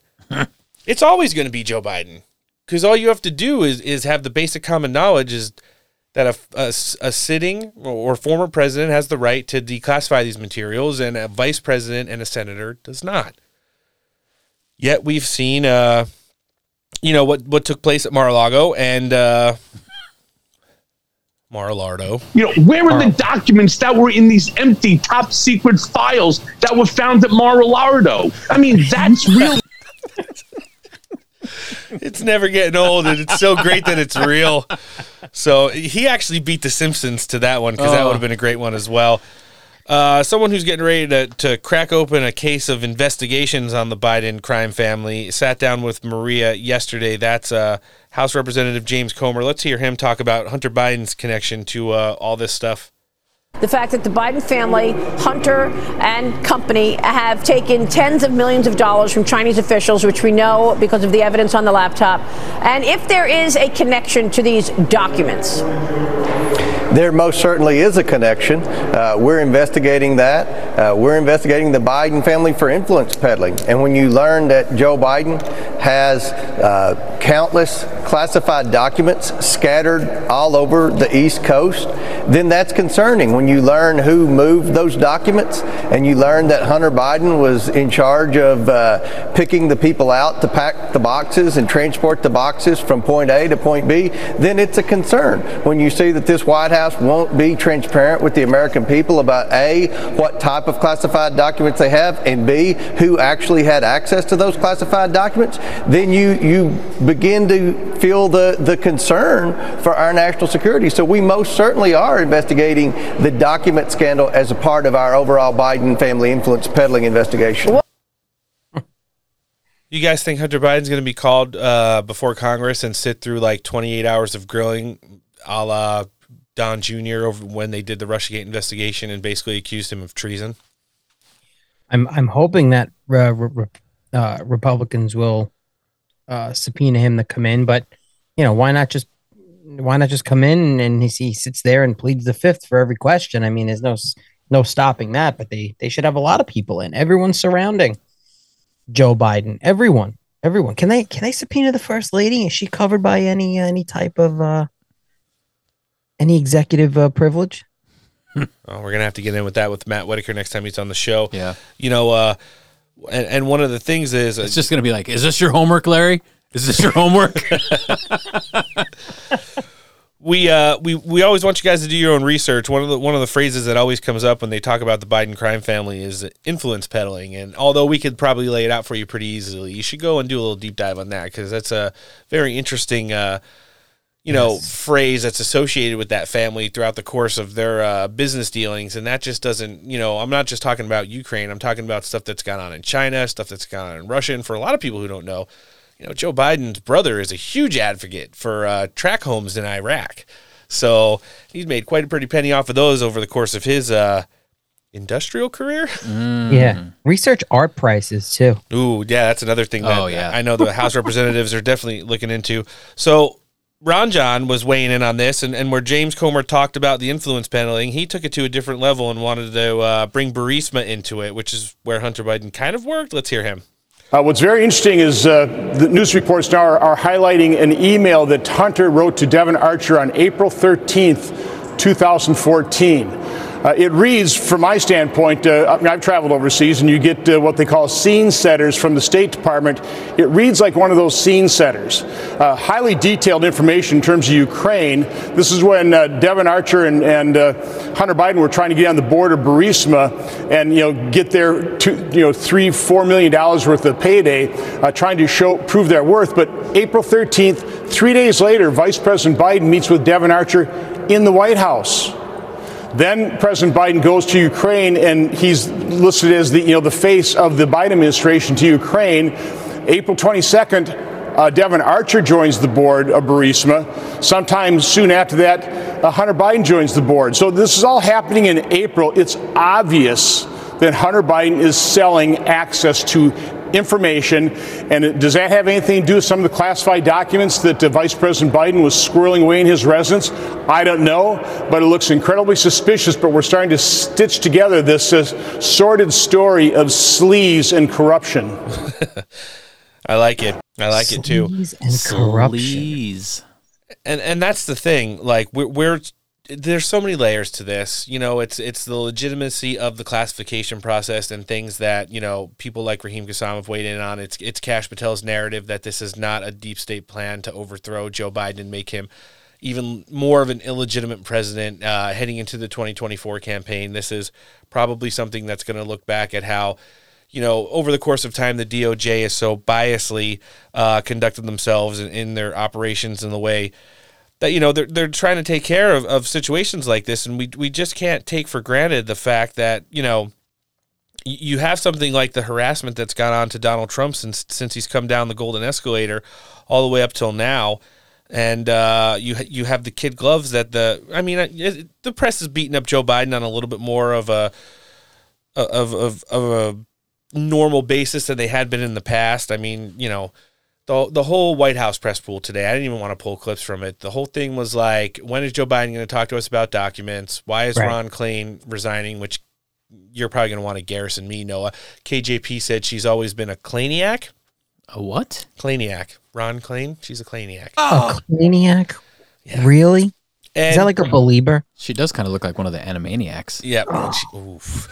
And and they talked about, I don't know if you guys heard, it wasn't just a one-time deal last weekend in Atlanta, Georgia. Apparently, several major cities across the United States are getting ready. Not only is Donald Trump getting ready to kick off rally season this Saturday, but it's also the start of riot season. Ooh. So, yeah, we're going to be having some coast-to-coast Antifa raids. And while we're getting ready to wrap on the show here, or at least in the news portion of it, we're going to hear one more clip. And before we sit down with Trump attorney Alina Habba, and she's going to get into a little bit more of kind of the nitty-gritty on some of this from the legal side. But let's hear from Texas Senator Ted Cruz, who was on with Kudrow yesterday and was essentially on the warpath. Then this shifts from a political problem to a very serious problem of criminal liability and major crimes. And so the FBI needs to search the University of Delaware archives, and they need to search Hunter Biden's home and business addresses. Just as an addendum to this, the news came out today, I'm sure you saw it, that former Vice President Mike Pence, a friend of both of ours, he's found some classified documents, I think at his home in Indiana, not in his office. What do you make of that? Is this different from the Biden story? Does this complicate the story? Are we going to continue the bull market in special counsels? I'd rather have a bull market in stocks than in special counsels. How do you see it, Senator Cruz? Oh, look, the Mike Pence story, it's still early. Mike Pence, and as you noted, he is a good friend. He's a good man. He's explained where these came from. What his office has put out is that in packing up the vice presidential offices, that there were a couple of papers that were classified that were inadvertently put with non-classified materials. That was a mistake, but there's no reason to think it was anything but inadvertent. That is very different from what Joe Biden has done. Joe Biden has given zero explanation as to how these classified documents got there. And in particular, he has given no explanation as to how he has documents from his time in the Senate. Friends, I want to take a minute and talk to you about cigars. Whether you're on the golf course, fishing on the lake, or doing some yard work around the house, our friend Alan has got you covered. He's launched the Patriot Cigar Company. The tobacco is hand-picked in the fields of Nicaragua, right next to where Mike Lindell picks his coffee beans. The cigars are hand-rolled, aged 3 years. If you enter promo code STEAK here, you're going to get 15% off your total order. Every order over $100, free shipping, and a $10 e-gift card is included with every purchase. MyPatriotCigars.com, that's MyPatriotCigars.com, a premium smoke for freedom-loving patriots. All right, coming in next on the show, she's an attorney who works with the 45th President of the United States. Coming back on Steak for Breakfast again, Miss Alina Habba. Thanks for joining us on the show. Happy to be here, guys. Thank you for having me. Well, it's always our pleasure. How's everything going with you? I'm assuming busy as President Trump's getting ready to hit the road again. That's right. We're excited. Kick off the campaign. I cannot wait.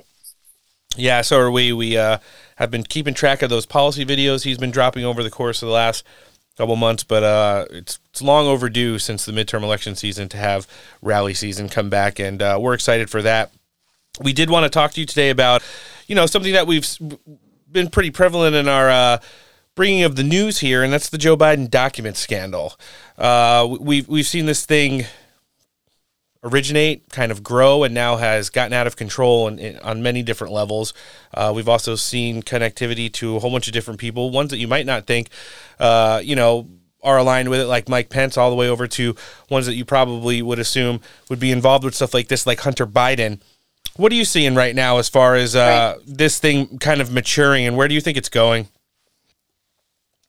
I think that any possibility that there would be any charges brought against a president, a former vice president, or anybody relating to this document and, NARA issue is very slim to none at this point. I think what they need to do, frankly, is stop wasting taxpayer dollars, take their mindset, look and examine what is happening in the country, and reevaluate the whole document process for those that are leaving the White House. It looks to me like there's a procedural issue that seems to keep coming up. GSA packs up presidents, removes things. The president, President Trump, was the only one that had the protections in place to do so, declassify, had the Presidential Records Act. And we're looking at people like Biden, who's careless beyond. So I think, we had sock drawers with the Democratic Party. Now we have a crackhead son living in the house with boxes in a garage. I mean, it doesn't get worse than that. Donald Trump had them in Mar-a-Lago securely. There's a clear problem when it comes to what people are doing with these documents when they leave office. That needs to be put into place in some sort of concrete protocol so this doesn't keep happening. It's a waste of time. We need to focus on real problems. We've got a lot of real problems in this country. That is not one of them. No, we certainly do. And, one of the things that I think because of the people that are involved, especially Joe Biden as the sitting president, we saw some of the things that came out early, which were, things that were classified that came into his possession while he was the vice president. But now we're going all the way back to his senatorial days. And then when you see stuff like Mike Pence, regardless of what your narratives are or what your feelings towards him may be, it's like sweet, nice, does everything the right way, Mike Pence. How could this happen? Then you add the component of the GSA, which is kind of like, just a whole nother entity that does the actual pack up and move and then break down at the place of wherever it's going to be, an office or a think tank or your personal residence and stuff like that. Do you think that the Democrats right now, because they've been caught with their hands so far into the cookie jar, are trying to, number one, normalize this behavior, and number two, which kind of alarms a lot of our listenership, I know 100%, normalize like classified documents being out in like the public like they are now, with Joe Biden having them in offices and multiple homes and stuff like that? Do you think that they're moving towards maybe seeing like having a way to streamline like some of our country's most sensitive materials just being out in the open? I don't think they're trying to normalize classified documents being out. I think they deny that it's a consistent problem at this point. What I do think is that they definitely want to take Biden down because he's not good for their party. And Biden will never win against Donald Trump. It's an impossibility. So that's what I think. I think this was a strategic move by the Democrats. They are incredibly corrupt, as we know, on many instances. And I think they're running out of options. I think it's just clear that Joe Biden has said that, he didn't have anything. He has it. And he is intentionally, I think, being removed as a Democrat leading presidential nominee. I don't think he has a chance of doing it. And he said that he's going to do it. So I think what they had to do was take him down in a way that removed him because they know he can't beat Trump. Frankly, I can't think of anybody right now that could beat Trump. Oh, he has definitely surged in the polls again. How much did it alarm you when that story broke a little over a week ago about the Hunter Biden emails and in questions to where some of these originally found classified materials and the countries they were connected to? You obviously have the UK and Iran and then Ukraine, which has been, one of the Democrat Party's biggest money laundering machines for a long time now. And some of the government ease language he used in those emails which would make me seem he was almost cutting and pasting pieces of possibly classified material which he had read to kind of help in the assistance of lining his own pockets with Ukrainian money. How much did it shock me is your question? Zero.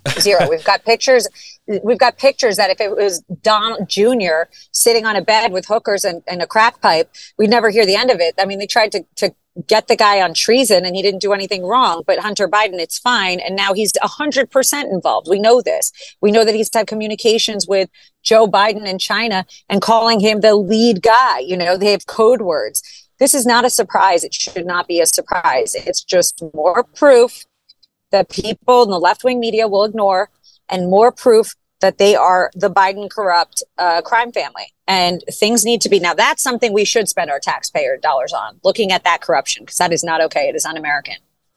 No, and it's something that's been going on for apparently an extremely long time. When you look at some of these documents going back to Joe Biden's senatorial days, that's before 2 whole times he served within the Obama administration and gives a whole nother 5 years before he became president. What is the Trump team preparing for in regards to the ruling coming down in the recent Georgia investigation from the 2020 presidential election? I think that, the truth is, I have no idea what's going to happen in Georgia. I'm not handling that case. I think that they concluded the grand jury. We saw the report out of the grand jury. They're saying that they found some wrongdoing, but I don't think they have evidence to pull it all the way to Donald Trump. And I'm not sure what they would. The call was perfect. There was attorneys on the call, as we know, and the call continued more than just the clip that we've heard. So I won't speak to something that's not really something I'm fully briefed on. I think that no matter what it is, we have to remember that everything happening to the Trumps, their organization, their family, is political. To use my client's words, it is a witch hunt. And at the end of the day, they have not been able to take him down because he has not done anything wrong. So they'll just keep trying to tap, and we will just keep slamming them back. It doesn't matter. Yeah, we do like to remind our listenership on quite a frequent basis that Donald Trump was the master of not only making perfect phone calls, but his ultra secure private residence down at Mar-a-Lago is just as such when it comes to storing classified documents or anything related, which he might have declassified since his time being the president. Alina, this was great catching up with you today. We know you're busy. I mean, you're literally going from the plane to your next destination and then on to wherever else you're going. But you did take time to come in and give us some insight on what's going on legally with the Trump team right now on Steak for Breakfast, and we appreciate that. Anyone that's not following you on social media, where can we live link you in the show description today? Alina Habba, my name. That's for every social media that you go. Just put my name in. Hopefully there's no fake accounts left anymore. Gotta love those. We look forward to sitting down with you again soon, and we wish you the best of luck. Thank you. Take care. This is the attorney for President Trump, Ms. Alina Habba. Thanks for joining us on the show. Thanks, guys. Not too bad of a way to end the week. What do you think, Noah? The week is over, and I want cookies. Don't want to rain on anybody's parade. Didn't make it into the show today, but we're still able to bring it to you. Ronna McDaniel is being reelected to her 4th consecutive term as RNC chair. She won by a considerable margin. I believe it was 111 to 54.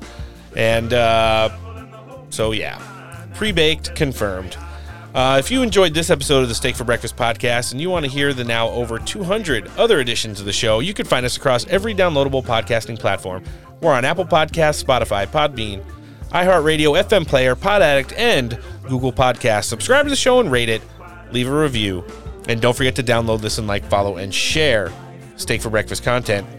Show credits go to all of our amazing guests today. We sat down for the first time with supply chain expert Jim Nels. International correspondent Norbin Laden joined us. Former acting ICE director Tom Holman was here. And Trump attorney Alina Habba joined us as well. Thank you for help making steaks great again. Speaking of which, make sure you're going out and contributing to our partners because you want to make small American businesses great again as well, namely MyPillow. Everybody loves sleep. Most of us like coffee. Mike Lindell's got you taken care of. Even though he only got 4 votes in the RNC chair bid, he's still delivering big savings when you enter promo code STEAK at checkout. If you want anything sleep-related, it's mypillow.com/steak. If you want the coffee, it's mystore.com/steak. Or you could always talk to a qualified pillow representative, 1-800-658-8045. The top tier of ear gear, the best damn headphones that I've ever owned, can only be found at Audeze. If you're in the studio, you're recording, maybe some podcast, you want to make the investment. Audeze.com is the website. You can check them out on Facebook and Instagram as well. Man Rubs. Had some Man Rubs chicken last night. It was delicious. It's the best accompanying partner to all of your entree and the protein departments as well. Enter promo code STEAK there. You're going to get a discount. ManRubs.com is the website. You can find them on Facebook and Instagram as well. My Patriot Cigar Company, our good friend Alan has got you taken care of if you like to enjoy some of those. You enter promo code STEAK here. You're getting 15% off your order. Every order over $100, free shipping, $10 e-gift card included with every purchase. MyPatriotCigars.com, a premium smoke for freedom-loving patriots. And our newest addition to the family, Farmer Bill's Beef Jerky. You enter promo code STEAK here, you're getting $5 off. You order a 12-pack, free shipping. Check them out at FarmerBillsProvisions.com. Upcoming shows. We'll be back on Tuesday. Congressman Max Miller is going to be here. So is Congressman Eli Crane. We're going to sit down with former Trump assistant Theo Wold. Kevin Kiley might be rescheduling as well. Kash Patel will be here on the 3rd of February, as well Congressman Mike Collins. We're also going to be circling back. I know Noah's excited for this one with Jake Denton of the Heritage Foundation. Nice. John Solomon will be here on the 10th of February, and you guessed it, Christina Bobb is our Valentine on the 14th. Damn! Always. Friends of the week. Our Truth Social Twitch streamer crew, BeastieMan420, Siberian Kitten. Also, some call me Tim79, had some great shares this week. Nightwing X and MAGA Spud were critical on Twitter. And I always love Garrison Ghost Hammer. Oh, got him. Scissor me timbers. Then let's talk about some of the meme team. Mememar, Mostly Peaceful, and My Willow memes came in hot this week across all social medias. In addition, so did Namrock. Hispanics for DeSantis came back with a force. They liked probably over 100 of our posts and shared a couple more. Johnny MAGA, Spoopy, Decker's Runway, William S., and the Awkward Mama. Guys, things to remember between now and next week. Number 1, do your own research. I already gave you guys some homework. Influence peddling. You want to become very familiar with it moving forward as we're getting ready to start these congressional inquiries. Number 2, start a podcast. Not too bad. Number 3, let's start talking about American greatness again. We talked about it a lot today. We covered a lot of subjects on this show. And last but certainly not least, especially since we're getting ready to kick off rally season and riot season, let's see what happens. This has been episode 208 of the Steak for Breakfast podcast, and we'll be back with 209 on Tuesday. Max Miller, Eli Crane, Theo Wold, and maybe Kevin Kiley will all be here. On behalf of the pod team, including Alan Jacoby, who joined us today, I'm Roan. Noah? Later. Thanks for listening. Have a great weekend, and take care.